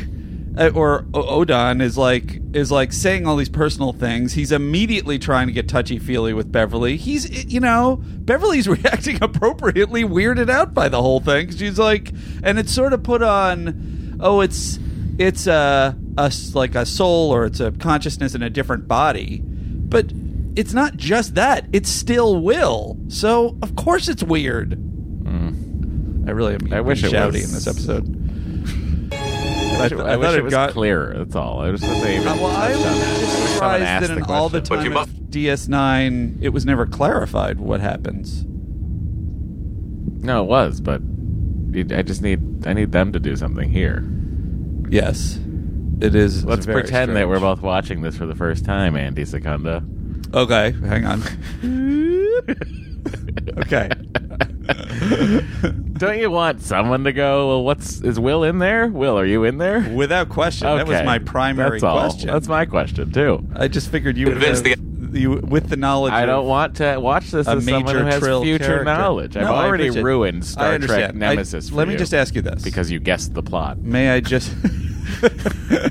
May I just ask you this? I'm going to pitch something so stupid it couldn't possibly be real. Is the dumb android the antagonist in that movie? No, he's not the antagonist. And now I am in control of the Enterprise. You will all bring me batteries. Oh, how far are we from the planet? 1.29 seconds. That's completely wrong. Jeffy, that's completely wrong. Oh, is it? Oh. Sounded fun. Oh, I just said a lot of numbers. Data, can you tie my shoe? Anyways. like- So what you're saying is, I can't tell if you're saying, can you just answer this question for me? And I don't think it'll be a spoiler. I'm asking, in the future, is that question that we're asking each other, you pretending like you don't have knowledge of the future, is that question answered by whatever we see with Dax or some other Trill? Oh, sure. It is. Sure. Okay. Trill get a lot more fleshed out. Then 100%. I mean, it's as speaking as someone who doesn't know any of that stuff, it's completely weird that I'm like, it seems like he's kind of aware, and that's totally weird. Well, it's like this guy is just so inappropriate. Let me ask you that. Yes. I don't know if this is going to be a question. Are Trills friggin' inappropriate in the future, or are they like? Is that just this guy? Because this guy's like wakes up and he's immediately like, "Oh, I can be all touchy feely," even though there's another consciousness. Well, I think when Trills go to a new host, I think they acted immediately like they previously acted. Seems like the dominant personality force in memory is the Trill, is the dominant controlling energy rather than the host body. But do they act like he did in the Picard scene, like he did as soon as he wakes up, like where it's like, I'm going to have a question that's a weird, or I'm going to have a conversation that's a weird conversation. They're not like that. That's just this guy. That's just this guy. Okay, that's valuable information. Evidence of the moons that I am Odan. It's also like, I'm also like, so what do we do? Can Odan now override ship functions and fire torpedoes as Commander William Riker? Does the computer know to locate Odan or Will Riker? Really good point. And here's another question. I don't know if this is a nemesis too. Has there been a plot where it's like a Trill? Because I think what's interesting is, and where it is very unusual and cool, is that they're presenting what classically would be like the classic alien takeover plot, one we've even seen in Contagion and probably others, where it's like creatures in our bodies that are taking us over and then are, controlling us and using us as hosts. And in this one, it's sort of more of a positive spin on it. Have they done a plot in the future where it's a Trill that's kind of like intentionally taking someone over for evil purposes? No. Or not that I know of. I could so be. The Trill are just generally a benevolent race. Yeah, Trill are cool. Yeah, they're in Starfleet with little neon coloring on them. Yeah. Have his skills, his thoughts, his memories. Who's this? They will proceed. Who's at helm now? Is that Rager? Who is it? Yeah, right. Isn't it the lady that was? It's the one that was banned from flying the ship after she forgot how to fly the ship when they couldn't sleep. I don't think. Remember the one I'm talking about? That's Rager. Yeah. I don't know if you as a Starfleet officer. Did we ever get a head-on shot? Perhaps with your own agenda. The man they knew as my father. The man who stands before them. Whose comm badge is he issued? Does he have Will Riker's comm badge? Really good Does he point. have Odin's comm badge? I also like that he immediately both are merely hosts. Is in pajamas. Yeah. Oh, I get. Oh, those are his surgery pajamas. No, those are Odin's clothes. But like, he's already had the computer replicate him a set of Will Riker size. I don't Odin like clothes. how Riker dresses. I'm going to put on something just with a little bit more style. But I'm going to take the comm badge. Well, he had a comm badge. It is your task to he help did? them Odin understand. had an issue. He was issued a comm badge. Oh, wait a yeah. minute. Does that mean that he's a member of the crew in this episode? Do we have to give the schmo an NPC just because he's in Riker's body? I cannot promise they will listen. They are more factionalized than ever. Listening is a skill which seems to have evaporated with the heat of argument. Speak softly, Governor. Those who cannot hear an angry shout may strain to hear a whisper. What? Nice. What does that mean, really? It means nothing. It's so funny that... Wait, hang on. So if you're going to yell at me, I can't hear you. I'm going to also strain to hear a whisper. Uh-huh. My hearing's bad. People lean forward to hear whispers. I will do what I can. All right. That lady's great, by the way. Barbara Tarbuck. Uh-huh. I think she... Governor Lika Trion. I really think... And actually, the distinction between her and Frank Luz is really interesting and indicative of guest stars, in that the ones that are good put on the alien makeup and just play the reality of that character, and the ones that are kind of hacky put in like, I'm wearing alien makeup, I'm gonna really act it up Beep here. boop, Beverly. Dr. Beverly, I love you. This woman is ice.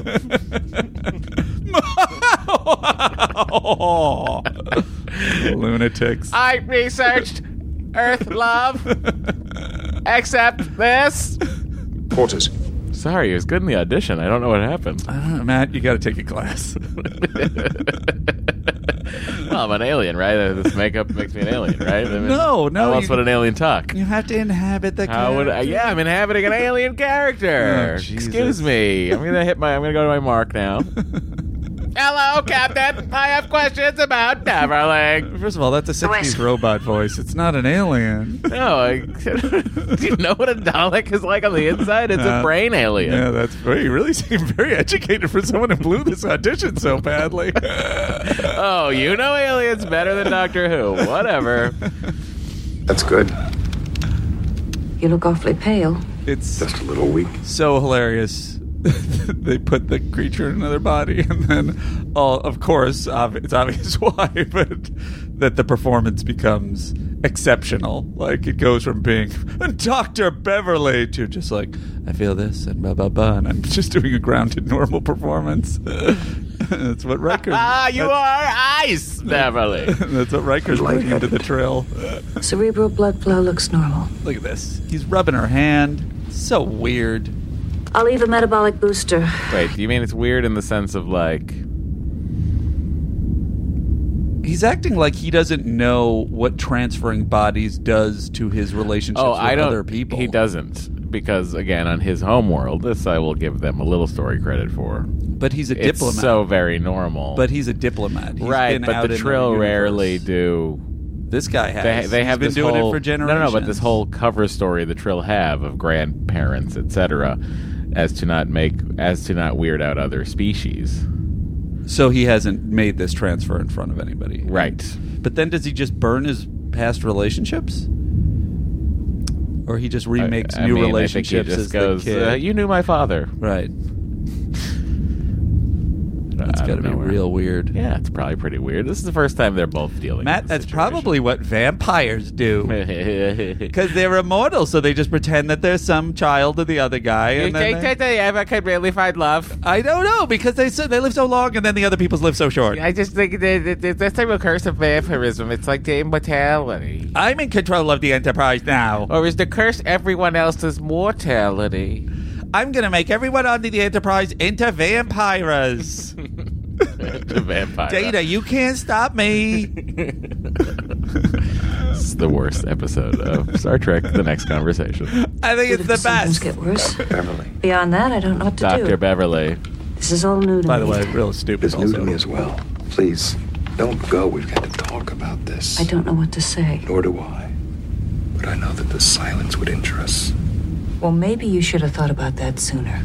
Boom! Maybe you should have told me what you were. Slam. It didn't seem to bother you to remain silent yesterday. Snap! It never occurred to me. This is what I am. Did you ever tell me that you were only a single being? Of course not.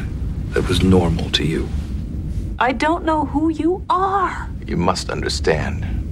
Whoever I seem to be, I am Odan. Who loved you. That has not changed. Unclear, though. I still love you. I can't help that. If this causes you pain, I will suppress it. I will keep my distance. Dr. Beverly. I mean, nice editing choice to stay on that out of focus, that racked shot. Yeah, I don't have a problem. I mean, first of all, what's fascinating, and I keep sort of making fun of, is that Frakes' performance is amazing, and so is Gates McFadden's.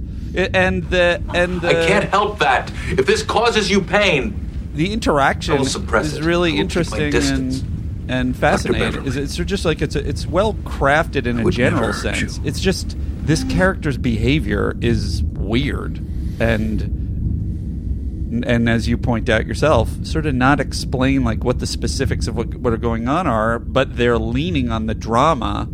It's like if you're gonna go to the Bone Zone with Riker, right? You should know if Riker's in there or not. 110%. I mean, just as the audience, not even just 100%. Think about like what I mean. That might make things awkward. Also, does Riker remember anything that happened? Yeah. It's also very unclear. Oh, that's right. They don't even establish They don't that. even do that. Do you know in the future whether people remember stuff after a Trill? Well, it's very rare for a Trill to even. Oh, really? Even leave a body to go into a new body, like temporarily. You know what I mean? Like that doesn't happen. How many seasons was DS9? 7. That really, I figured as soon as I saw this stuff, I'm like, oh, they got to have every other week. They'd be doing some crap with popping the Trill out, Dax around. That's really interesting because look, so she's Jadzia Dax. Okay, Dax is the symbiont. The symbiont is the host, right? No, so Jadzia is the symbiont. The host, no, Jadzia is the host creature. The parasite creature is Dax. Okay, right. So Dax gets transferred. So Dax, when you meet Cisco. Yeah. Cisco had already had a very long. Yeah, this much I think I remember from the pilot. Had always had a very long friendship with Dax, but previous host Dax. Right. That's why Cisco always called Jadzia old man. Right. Because he always called Dax old man. Right. Because Dax was an old man. Right. Anyway. But the old man host that Cisco knew was dead. I'm just interested story-wise that they didn't, look at all the stuff they do with Data being an android.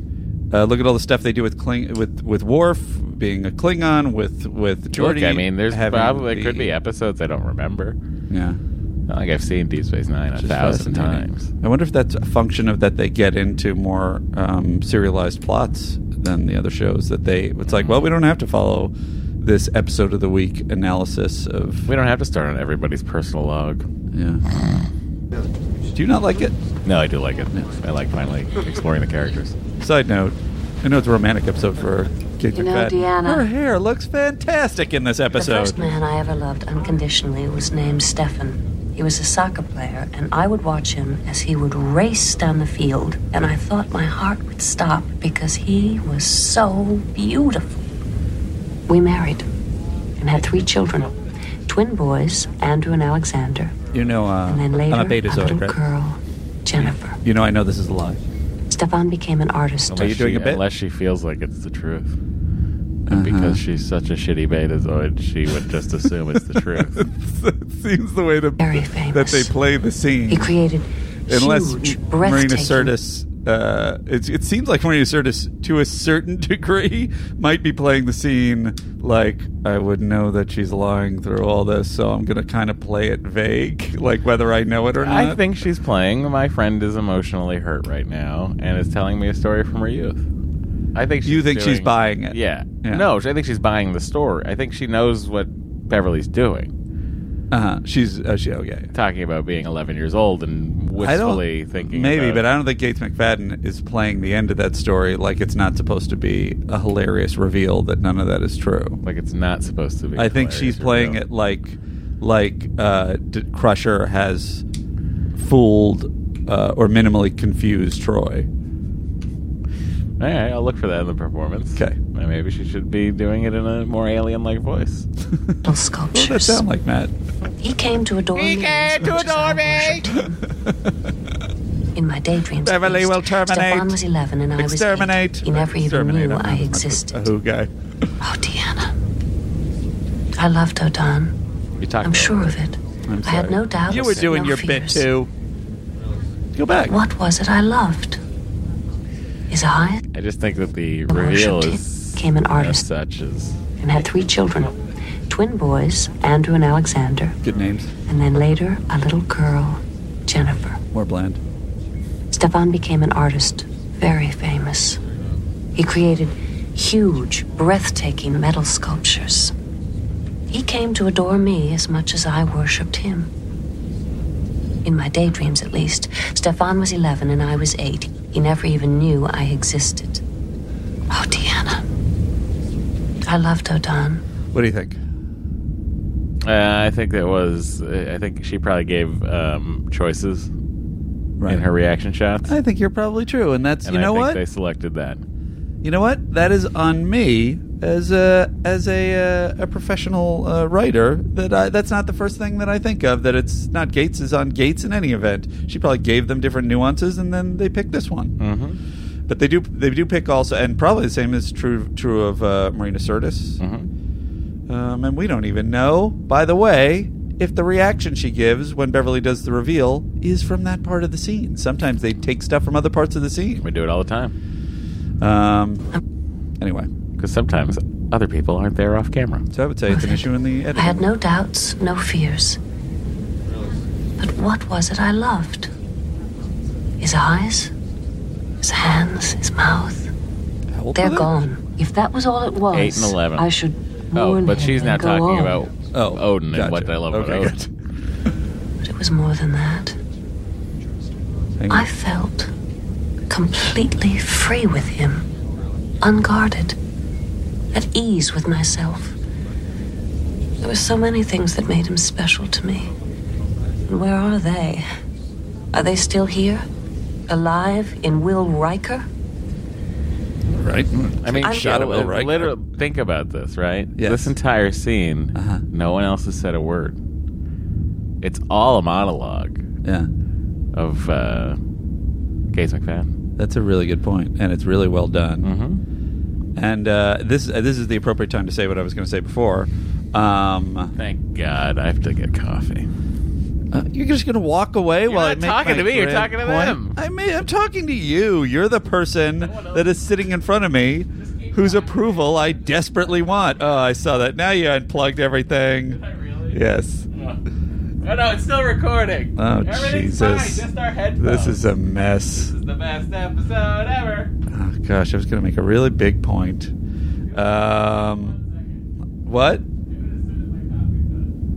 All right, so he wants me to vamp until then. I just want to tell you, I'm really enjoying this podcast. This one's a real good one. And here's a question that struck me.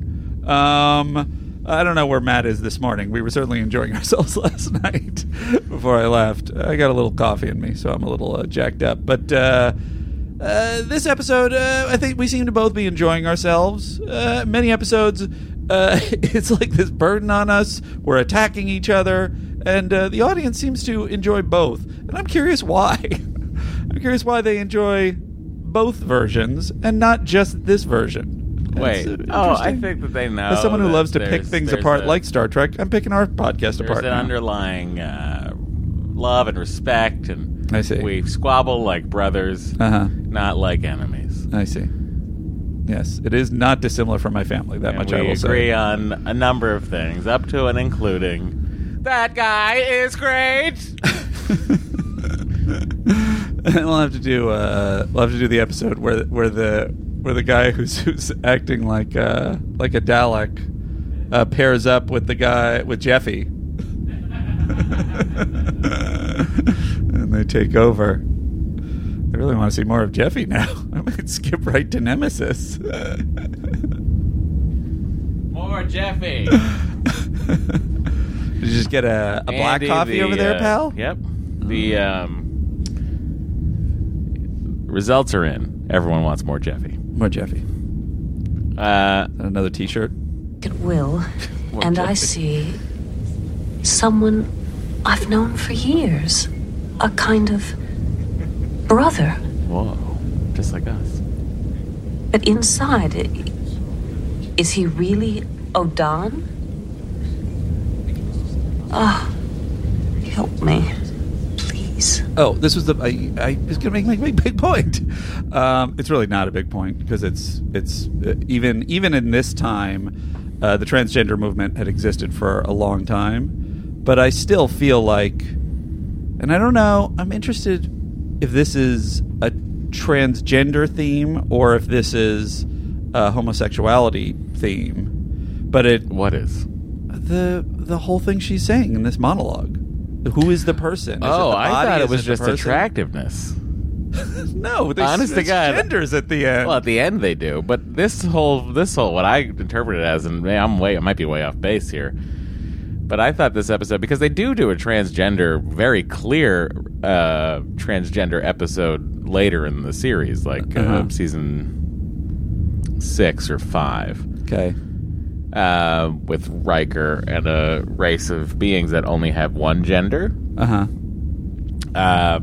Oh, that's interesting. Anyway, we'll get to that eventually. But this one, to me, always felt like, what do you love? Do you love the mind of the person or the body of the person? Well, that's in some ways a transgender issue. Yeah, but I think in this particular internal struggle she's having right here, and I buy it at the end. I buy her explanation to Odan at the end of the episode, where she's saying, "I cannot take all these changes." Well, that is the interesting thing, is that when that comes up, I wasn't sure if they were like the 1991 audience would be much less woke, and therefore they would be thinking of it more like, she can't be with a lady now. Well, I mean, look, that's what.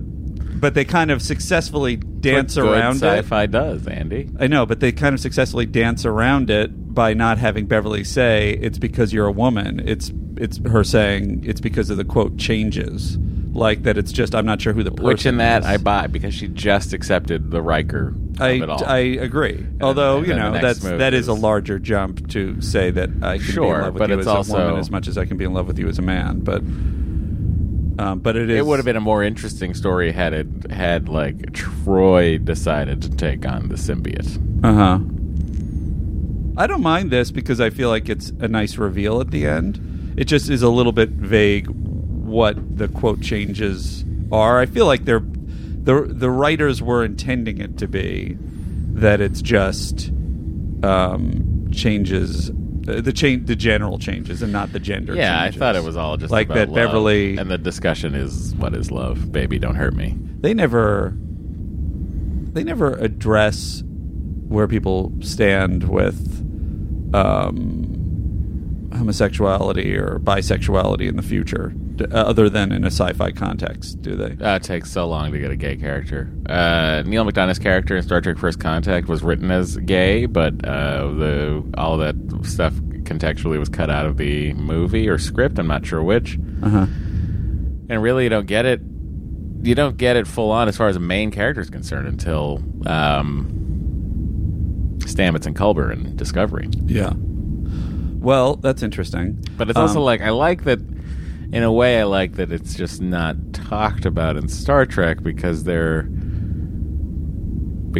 just so everything is accepted.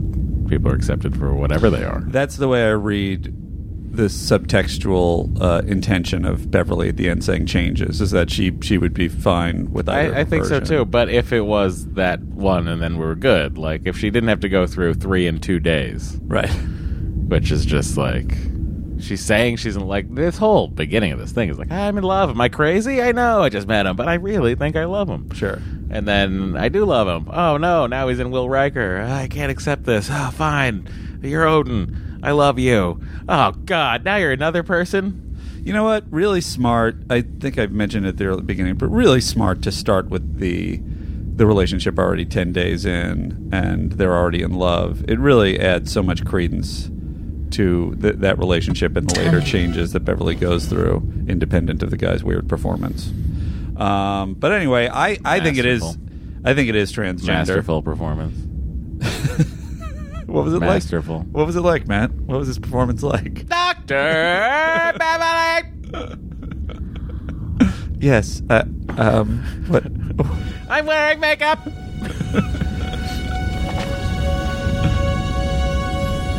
What do your feelings tell you?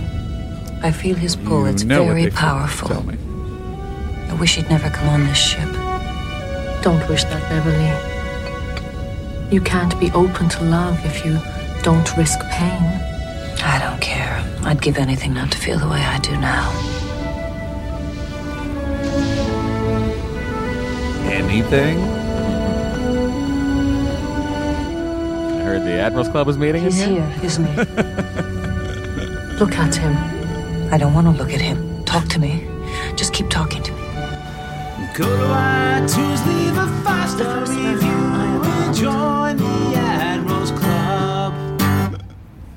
Matt, how does Riker get into the Admiral's Club? Apparently, he walks through the door at the end of Corridor 1 on Deck 10. Look at him. I don't want to look at him. Talk to me. Just keep talking to me.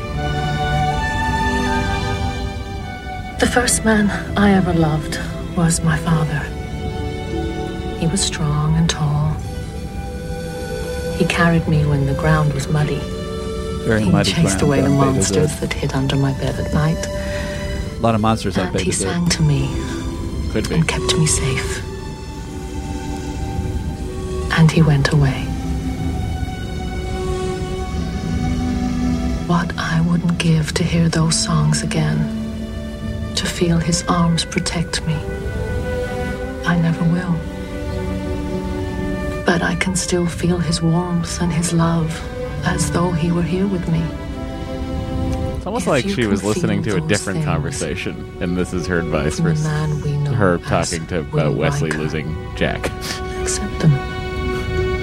Oh, is that what it is? Accept the love.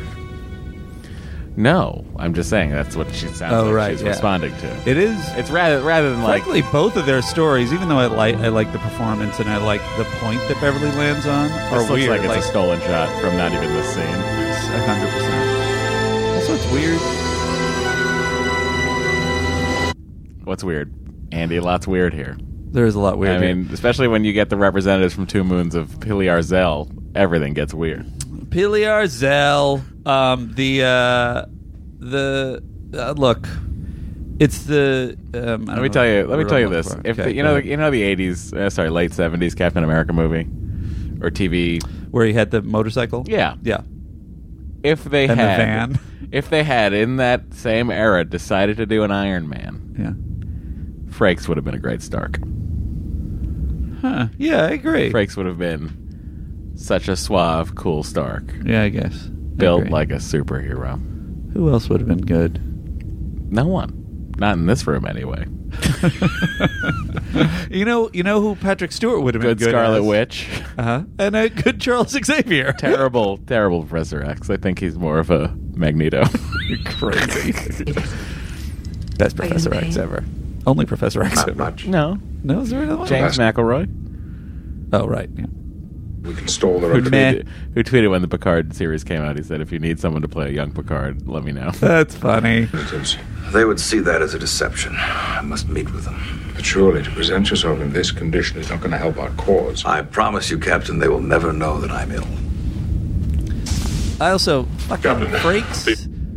He's got to play that this guy's dying. He's got to play that it's a totally different guy, and even the nuances of that he grabs Picard's arm when he says that. He's talking to him in a we're not really friends kind of way, but he's also touching his arm in the same way that other schmo is completely inappropriate with people. It's perfect. It's a really good performance. I agree. Everyone Frank. Everyone did a great job except for the Frank Slug. Sachs. What was his name? Frank Luz. No, audience lose. Yes, you did it! Woohoo! Secunda! It's almost like the people at home can hear in our voice that we're almost done work. Oh, maybe that's what it is. Maybe that's why we're so happy in 2 weeks. That was we're you, not of working course. anymore. Kalen Tros. Then you were a young man, bristling with passion and zeal, yet wise enough to understand that your people needed peace to ensure their future. All right. So that Starfield in the background The is one that just sits on a background and rolls. it looks nice, and I would like to have one in my home. I'd like have a fake thing where I look out on the stars. You know, it makes sense, honestly, for them to do that to the Star Wars hotel. Oh, totes! Rather than an LCD situation, I because didn't know there was going to be a Star Wars hotel. You really didn't know that? I didn't know. Andy, Oh, the entire man. hotel, every room is like it's on a fucking Star Wars ship, and all the windows look out onto space. They don't look out into... Oh my God. Oh my God, you didn't know this. This is you're still delighted. Can you imagine you're like all excited and you pay a lot of money and you set it up and then you get there and it's a Phantom Menace room? What the F? Oh, Naboo. This is the worst. What if it was even worse than that? Hang on. Sorry, I'm going to show Andy because Andy doesn't know about this hotel. I feel like he should. So here are some drawings of this is a room. It is a room. That's like that's your room. Oh, holy crap! That would be your sleeping situation. You could put your kids there and go on this bed here. Oh my God! Oh my God! So like you'd walk in. That? Is that the bar? Yes. Oh my God! And then everyone at the hotel, working at the hotel, is in character. You know what's dumb? This is obvious. This is so obvious, and it's the kind of thing that throughout my life I've just been, I don't understand why they're not putting money into making things like this. People would eat it up, like, completely. People are so stupid. Corporations... Look at the hallways. The psychopath that are individual corporations are not just evil, but they are so dumb. It takes them so long to see the most obvious money-making schemes. Superhero movies, making things like this. I mean, it's going to be crazy. It's going to be real expensive. You think so? There's only going to be 64 rooms. It's Maestro Williams. Is he doing a special score for the park? Yes, for the theme park, yeah. Yay! Get it while you can. Oh, whoa, downer. I know, but I'm being realistic. What the hell? He's a living legend. Well, I saw him in person with Spielberg. I saw him in person a lot, with no Spielberg, though. Ha ha. I did not get a Spielberg, but he did conduct the Boston Pops for my entire youth. Oh, yeah, you got to see him in Boston. Nice. All the time. Every 4th of July, Andy, he'd be down at the hat show. And would he do... He'd play a Star Wars, he'd play a Superman. He'd Indiana Jones it. All the hits, Andy. You know? Sure. But he never... You know what I wish he had done, but he didn't do, is my iTunes library connected? My favorite piece of music from Jaws... I thought you were going to say something from Always. Let me just pop it up here. Hang on. So, my favorite piece of music from Jaws is from the montage. I think. Yes. Oh, sure. He never played this on 4th of July. And for me, this is the most 4th of July song on the planet. This is when they're all getting their stuff together. This is when everything is. This is when everyone's arriving on the island and they've decided to open the beach up. Yeah, right.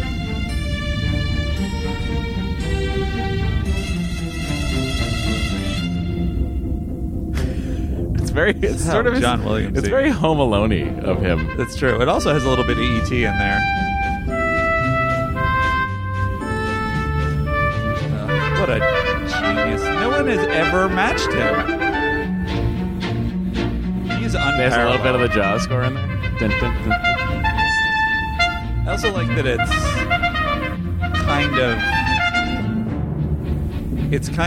it's lyrical in an almost ironic way because you know what's coming. Yes. It's like everything's great. Look at all the people. Soon they'll be dead. Oh, that's clever. You're a clever girl. Didn't exactly prepare I also me for almost situations called like it that. Clever Girl. Almost called it Hang On to Your Butts. Also called it We Spared No Expense. I bring a scientist, you bring a rock star. All my favorite lines from Jurassic Park. The blood-sucking lawyer.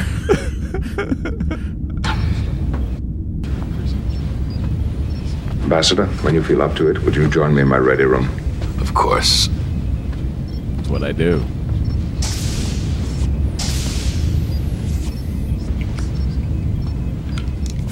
I can give you something that should help with the pain. at least for a little while. The pain's gone. Thank you. But something Please else don't. is swollen. Also, she's Please back let me to... touch you. Please let me touch you. So weird. No, please.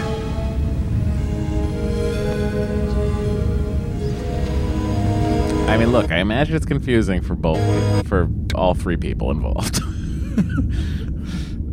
To let you mediate the dispute. I knew they would. They are reasonable people. I guess they just trapped in their own intentionally anger. didn't show what Riker's take was after because they didn't want to deal with it. Yeah. But I think I would love to I would have know liked some questions from Beverly. some weird, yeah. That's it. So were we aware of what was... It's a long montage of them. Of them loving. This Finding. is sort of like the Somewhere Out There moment from American Tail. It is like that. It would have been nice if they were looking at Starfield and started singing. Somewhere out I thought I should see how you were doing. Of the ship. If you needed another hypo spray. I don't think so. The symptoms haven't returned. ADR. Oh, well, that's good. Yes. Tomorrow's an important day. Do you feel ready for it? I'll be fine. I've been preparing. Oh, that's good.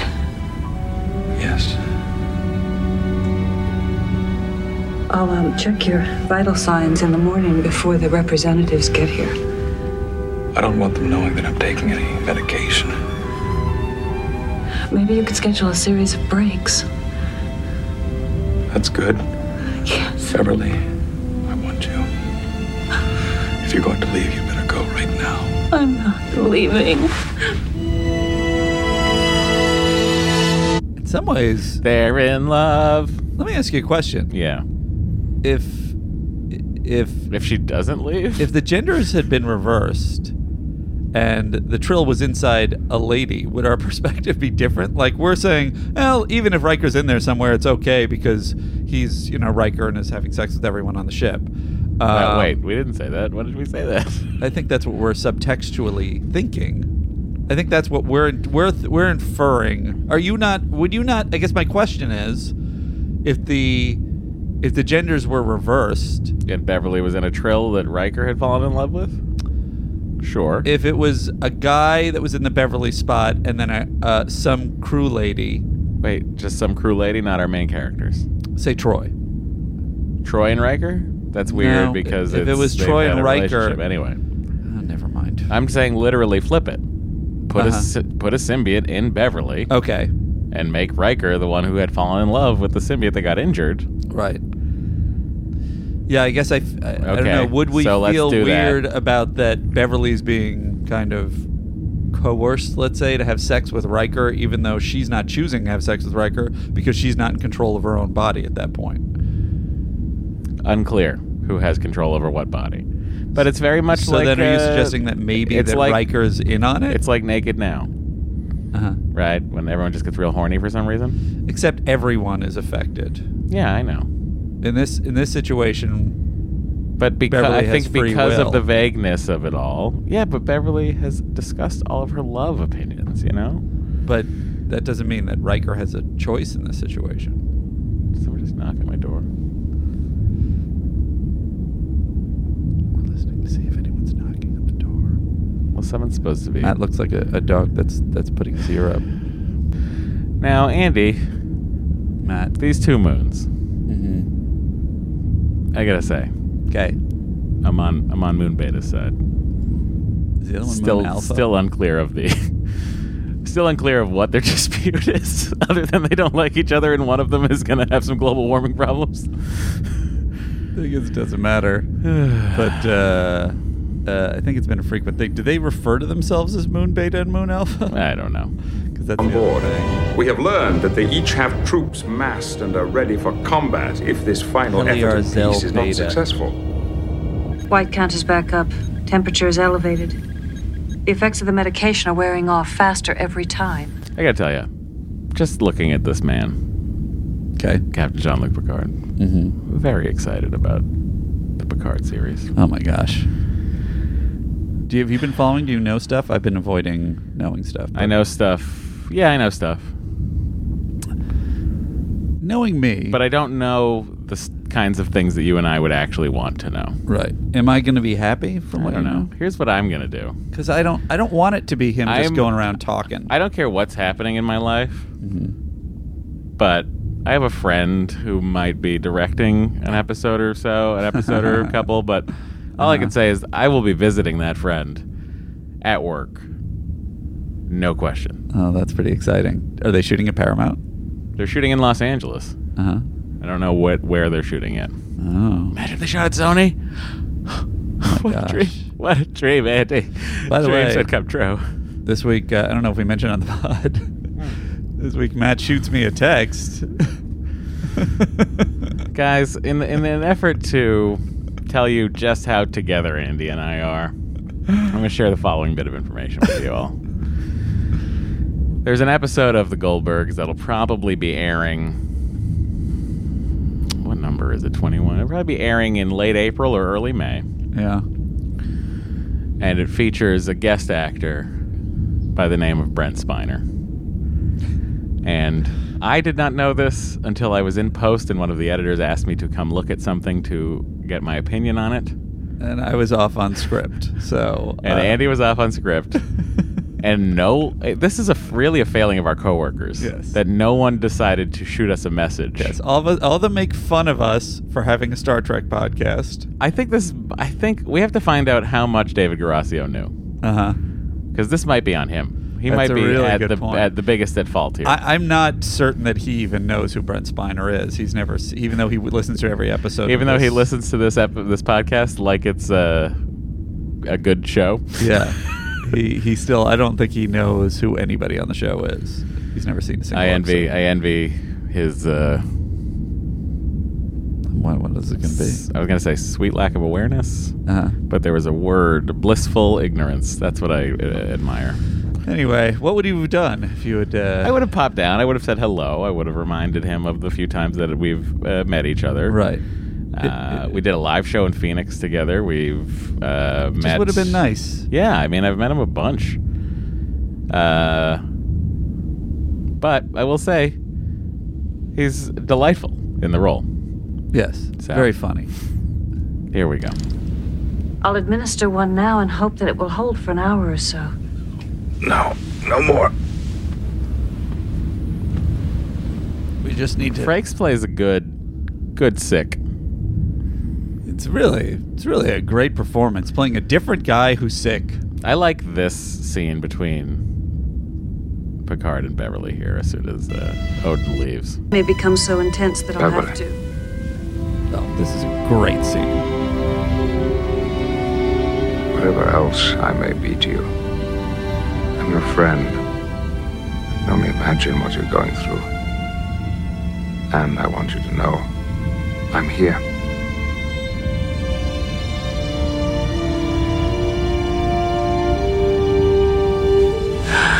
Jean-Luc.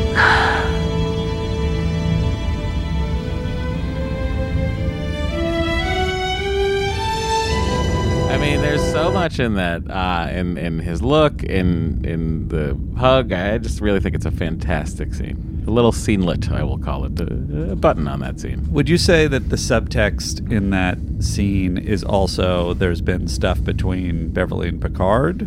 Yeah, I think so. I really like that. And I like that how that's framed, that it's kind of just like basically saying it's been weird between us, whatever. Bottom line, I'm your friend, and I'm sorry you're going through this. And it's really beautiful. And it also, I think, the masterfulness. It's like us, Andy. It's been a lot of weird energy. The thing that's masterful is he's also playing the slight social discomfort of like that's not a thing that Jean-Luc Picard is comfortable doing, and he's overcoming his social discomfort to be there for Beverly. It's really nice. I lot of really good, and it's funny, in an episode that is marred by, in Andy's words, soapy performance at the beginning. Yeah. You're getting a lot of great performances out of our 7 main cast. And a lot of great writing to serve them. It is this is such a character-y sci-fi episode, and with a great sci-fi moral. Yeah. Or moral, or sci-fi lesson. Pretense? I don't know. What do you call that? Sci-fi social vignette. If you know the words, send us audio clip of you saying them. I like Frakes' fall down here. Anticipate their arrival for another 9 hours. 9 hours.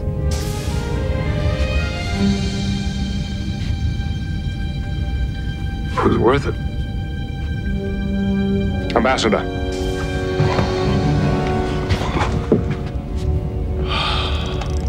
They will not go to... A little bit of Data's hand. Data's makeup is coming off there a little bit. They will not go to war. It was worth Mr. Wolf, see that the representatives are safely transported off the ship. Ensign, set a course to intercept with the Trill vessel, but better go to Warp 9. Sir, it could take more than 2 hours to reach the vessel. I must remove him. I gave my word.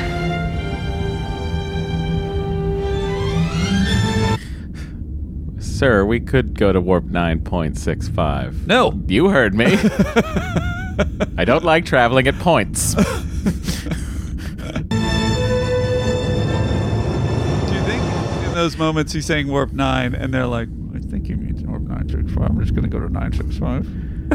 I think but he does occasionally say maximum warp. Uh-huh. You know, so I think when Captain orders 9, it's 9. So weird. It's one of the great all-time Star Trek mysteries. His vital signs have stabilized and he's sleeping now. I also think it's a very sweet, the moment where she sits next to the symbiote, like she sleeps next to it, I think is like so sweet. Yeah, I agree. Oh, you know, before I forget, another... Andy. Yeah. Thank God you didn't forget. What is it? Oh, boy. I got another improv show to do. Goodbye! 6 weeks later. All right, Andy. Almost done with the host. It's sort of an interesting reveal because it's a little bit of fan fiction that it's like, what if Beverly and Riker got together? It's like there's that kind of weird, satisfying but thing. They don't even play that at all. Because there is no acknowledgement of Will Riker being conscious in there at any point. 100%. And in addition to that, and here's the detail I was going to say that was an interesting reveal, Beverly says she thinks of Riker like a brother. Like there's no sexual chemistry between them at all, according to Beverly. Yeah. It's an interesting comment. But then she gets, and it takes her, we obviously see the emotional struggle she has to get over that sort of barrier for her in her mind, right? With that scene with Troy in 10 Forward, and then that scene where they're singing Fievel songs out the space window, and they're not near each other, and then she goes down. It's sort of like this big emotional struggle for her to finally get to the point where she can accept this version of Odin, right? That is in Will Riker's body. Odin. Thank you. Jesus Christ! It's not it's not the father of Thor. It's Odin.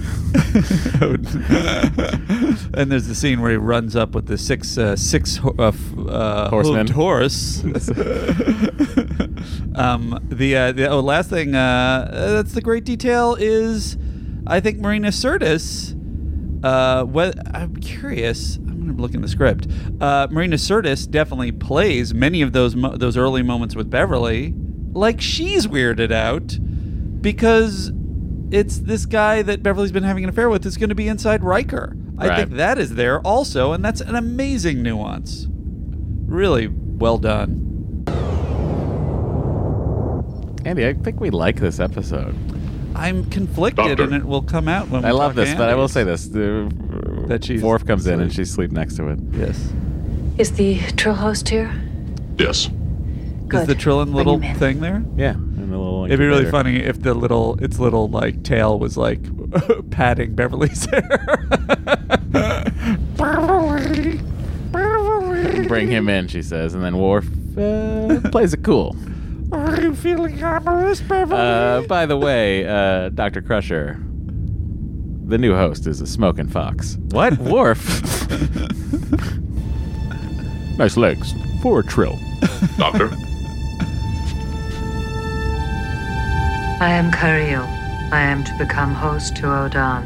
I play so very... in Trillian naming fashion, right? Yeah. She would be Kirill Odin. Odan. Sorry.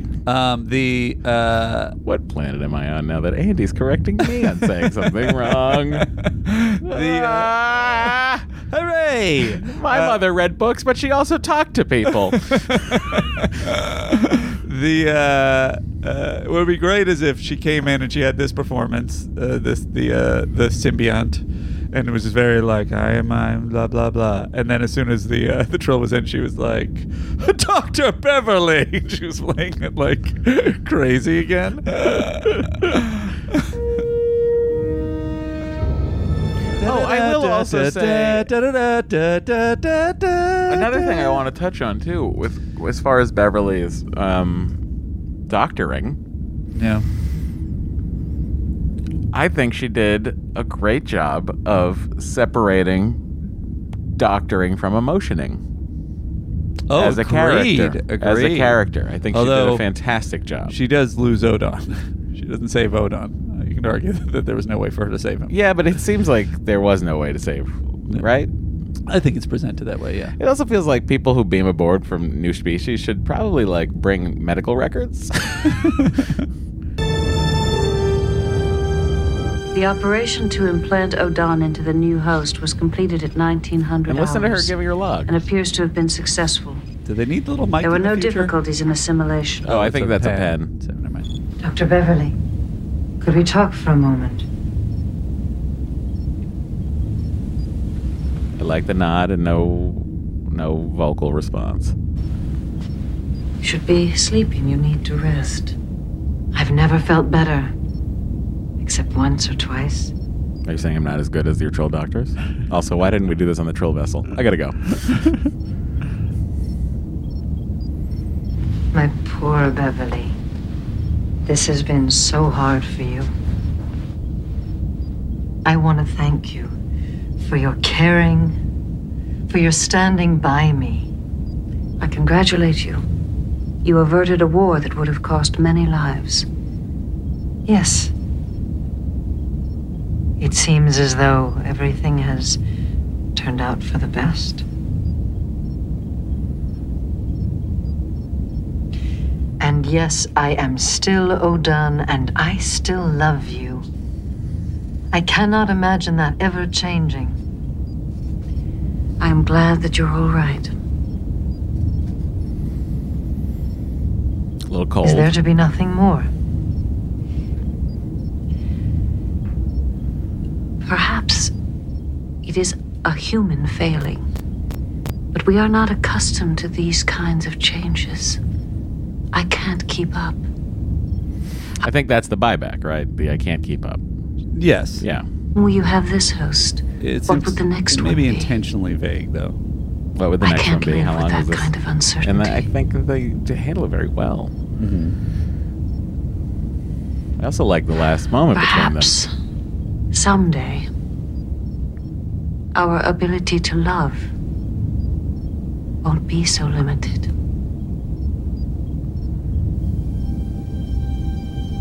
I understand.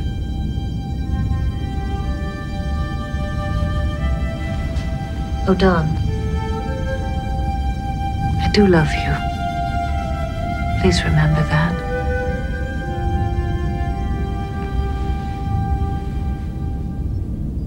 Kissing the inside of her hand. Well, that's how they did it. Like, I will never forget you. And your eyes. Oh, he's really in there.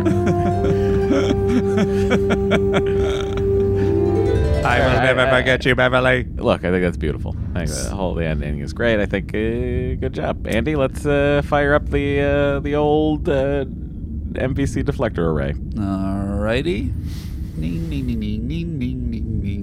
That's a weird jingle I've never heard before. MVC, here it comes. Wow, this person's doing a great Andy. MVC, who's it gonna be? Here's the MVC. I liked it. I really liked it.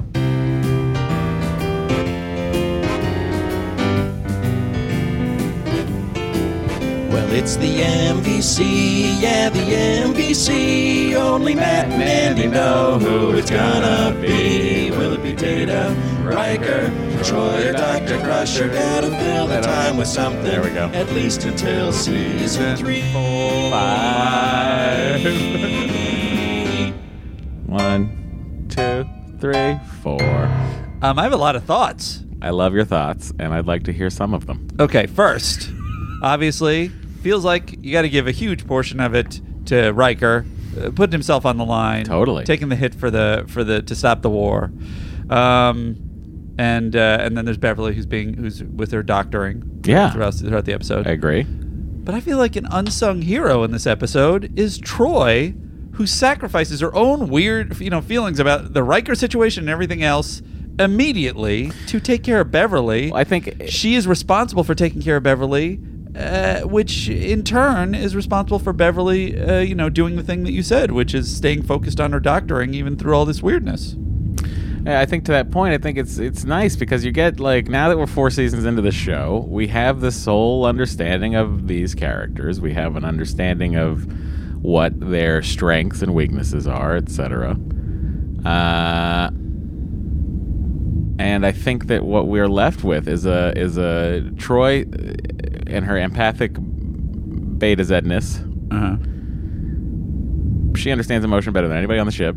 Sure. And I think that for her to let go like that and understand that this being that's in there is in there. And I know that I also think that she knows that it's not going to be a permanent host. Riker's not going to be the permanent host of that. And I think that she's helping her friend emotionally get through that. But she doesn't know if, as happened, they're gonna hook up while he's inside Riker. I think they assume. I think she assumes that they are. I think that I think the Beta Zeds are like that would weird me out. 60s free love types.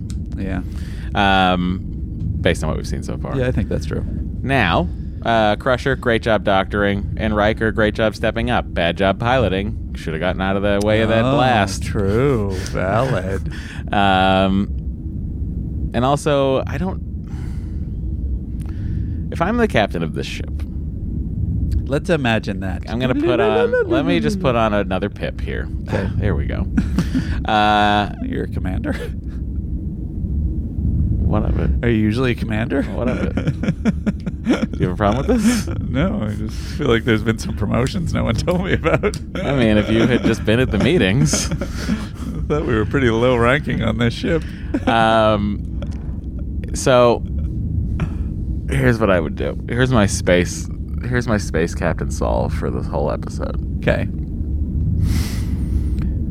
I drive more power to the shields of the Enterprise D. Mm-hmm. I would then take it closer to the atmosphere. Okay. So that the ship can't come out of nowhere in orbit and blast away at the shuttlecraft that's going down. Essentially, I would get the shuttlecraft closer to the planet's surface so that there is no space journey where it has to leave the shields of the Enterprise, go into space for a bit before it gets to the atmosphere of the planet. Right. That's what I would have done. But you wouldn't get a great dramatic episode like this. So my MVC In fairness, though, did they have any idea anything dangerous was about to happen? Yes. They did? Yeah. Okay, well, there you go. Then you're absolutely right. So my MVC will, however, be split in half. Well, it's not. I don't even know if I can go half. Yeah, I'm going to go 50-50. I'm going to give it to Crusher and Riker. Crusher and Riker. I'm going to give it to... But Odin has a comm badge. Anyway, it's Crusher and Riker. And Andy, you may give it to whomever you choose. I'm going to give it to Riker and Troy, only because I feel like Beverly did a fine job, but she didn't save Odin. Yeah, but she's the first human doctor, Starfleet doctor, to ever take a Trill out of a host body and put it into a human host body, temporarily even. I don't know. I mean, she is smart enough to say no to Jeffy. That symbiont at the end seemed like she was doing fine. It doesn't feel, maybe you can speak to this further, it doesn't feel like it's that complicated a process. She popped it into Riker. She popped it into Look, I mean, she kept the mixture going to keep Riker Odan on his feet. Yeah. Through that process and negotiate a peace treaty. But that's my reasoning, and you're giving it to Riker and Troy. Right. Okay. We did it. All right. Time for some Andrews. The Andrews. Or some other method of ranking. We're working on it. This is also complicated for me because there's so many things that are good about this episode. Like just sci-fi themes and metaphors wise, it's just off the charts. Just like, it's not, as we said, both the if you assume that it is transgender issues, which I believe it is. I accept what your take. I think it's more there are other things the whole of there. love rather than gender. I think that's fair, but I don't know. I feel like there's more leaning into it with the reversal at the end. I wrote my gender. rating down just so I don't influence Andy at all. Oh, interesting. But so there's that. Just it existed before '91, obviously, but just really, really impressive. Even just the offhanded mention of global warming, impressive. Just so many sci-fi. So much sci-fi subtext. It's just really impressive, or putting things in a sci-fi context. So that's amazing. I think all the emotional nuances between the characters. What we should give in this episode is most valuable friend, because everybody's acting like a good friend is. Troy is. Picard is. Riker doesn't seem to be doing it for ran Beverly. Out. Andy ran out after 2. So there's 2 people that are great friends in this episode. And I really love the character interactions and the performances. You got to dock a lot for the guy, but I don't know. It's interesting how much did he hinder the plot? Because this is the thing I'm going to say in the end. All these things are true, but it kind of, like in the sort of the way that you're saying about like how long do you watch that episode if you come upon it? I'm not really gripped by this episode. I'm you can't impressed steal my by this rating episode. method. All right. Well, but to me, if you want to shade it a little bit, the distinction is in that direction, and I think I do mix in for my Andys. Like, how much am I like that was awesome? Yeah. And there's not like I think it's so impressive, but it's not like it doesn't grab me. So I'm gonna give it a 6.5. Okay, we're not far off, Andrew. Yeah. 7.5 for me. There you go. And I think a lot of it is the performances, and I think that the writing was deftly handled. I think the directing was good. I really liked everybody's performances. It's a very good sci-fi story. It's the best Beverly Crusher episode I've seen to date. Hands down. And best Beverly Crusher performance, like Gates McFadden. She was given something to do. Yeah. Totally. So I think that all that being said, what did I miss? I missed a little more sciencey stuff. Just like for my own personal, this is why it's a 7.5 for me and not like a 8 or a 9. And I do think if I turn it on in the first 2 acts, I'm not going to stick with it. But if I turn it on in the 3rd act, I'll start watching for the rest of the show. Past the guy. Yeah. Sure.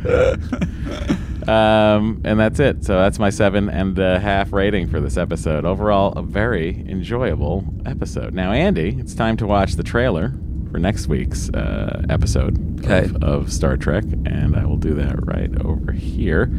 The name of next week's episode is, I think, Mind's Eye. Let me just triple check. You could do that if you could. Help me out with that. What do you need? Next name of the next episode. Oh, sorry. I think it's Mind's Eye. I'm going to type it in and see if I'm right. It's the Mind's Eye. Thank you. Okay, here it is. Here's the trailer for next week's episode. Which I will say before I watch the trailer, I always enjoyed this episode as a child. Romulan target, Geordi LaForge. He has no choice but to see what I wish him to see. They're programming him to sabotage the Federation. Do not attempt to leave orbit. You speak as if we are enemies and not allies. And brainwashing him into a ruthless assassin. Mr. Data, we have a known spy on board. I want you to kill him. Mind Control on Star Trek: The Next Generation. Great. Romulans, Manchurian candidating Geordi. Sweet. Yeah, so that's what we have to look forward to next week. Love it. And in the meantime, Andy, let's beam ourselves right over to the President's Circle. We're going to thank our Patreon members who get so much. They get probably, on average, 5 to 6 hours extra of us every month. If you're ever like, why don't you guys do more episodes? We do. They're just over there. Go get them. You can go to patreon.com/Star Trek TNC. Sign up. Listen to us talk about all the Marvel movies up through the Avengers at this point. We're going to be doing a little Captain Marvel discussion over there this month. But right now, I'm going to beam us. But we're probably going to go on to the next movie. Yes, we are also doing that. Yeah, right, yeah. Andy. All right. President's Circle is finally going to get a little bonus content. Yeah. Let's beam over. Okay. I was ready. You led into it a million ways, and I was so many different distracted. ways. I was like, Hang on. boy. Well, good. You're in luck, Andy, because I accidentally just beamed us further down the hallway. Oh, hey, folks. Chief O'Brien, what are you doing? Here we go, Andy. Now I'm going to beam us to transport directly to the President's Circle. Okay.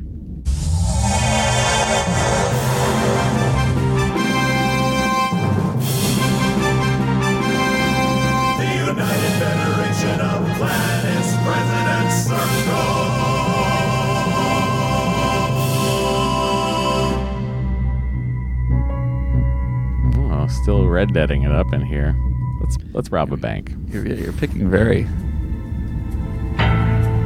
somber, very tense themes for. Well, it's a tense situation. These presidents of ours. All right, everybody. Shout out to all of our patrons, and by patrons I mean Patreons.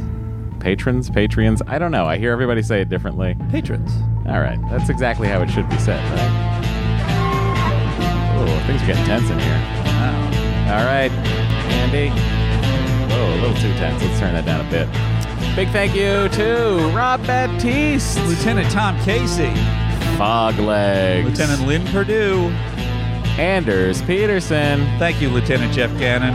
We salute you. Look, it's Lieutenant Sir Reginald Pennybottom. Oh my God, Reginald Pennybottom. I've said it 1,000 times. Lieutenant Jet Jurgens. Derek Atkinson, how are you? Colin Chadwick, thank you so much. Joe Sullivan, what's up? Lieutenant Matthew Weipert. Beautifully phonetically written. Sandy Frederick is here also. Lieutenant Joseph Moran. Oh, good job. It's Miriam Centeno.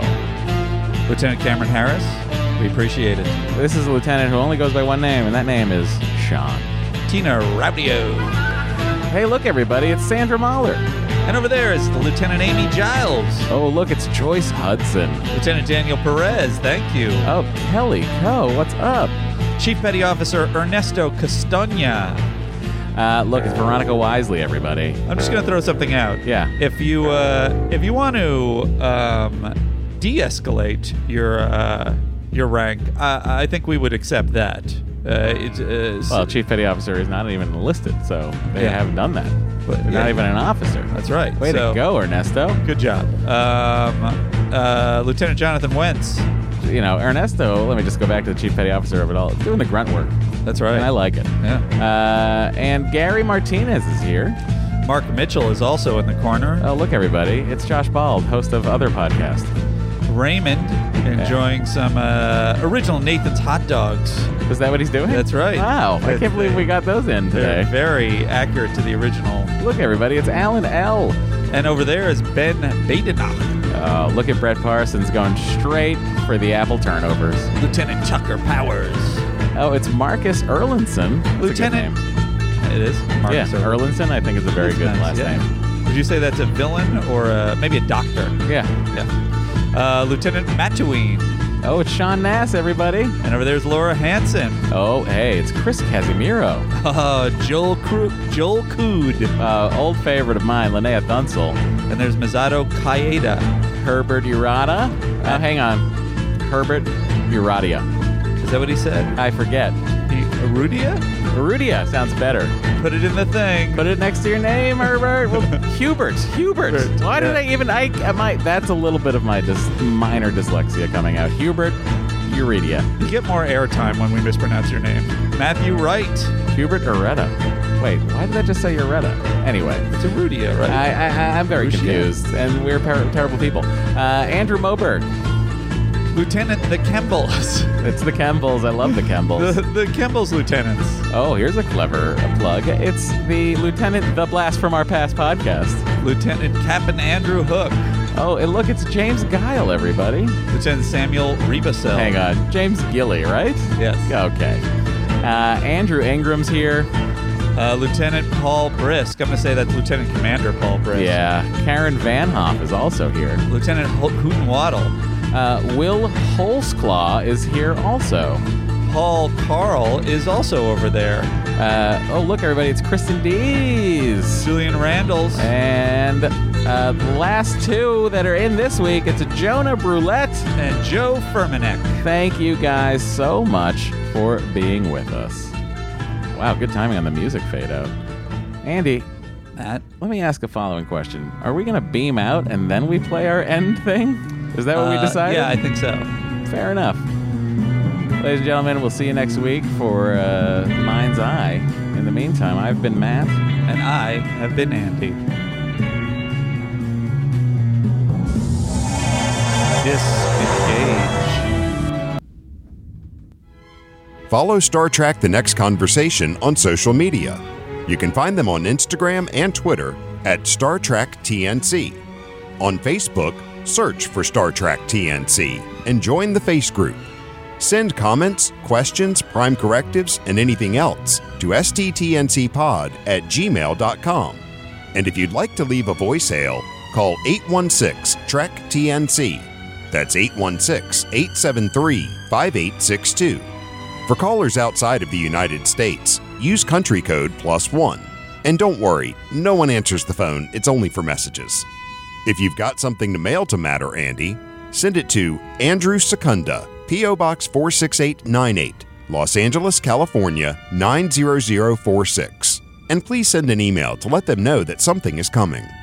Finally, to support the podcast and get even more content, visit patreon.com/Star Trek TNC. Be a lieutenant for only $5 per month, or join the President's Circle for $17.01 per month.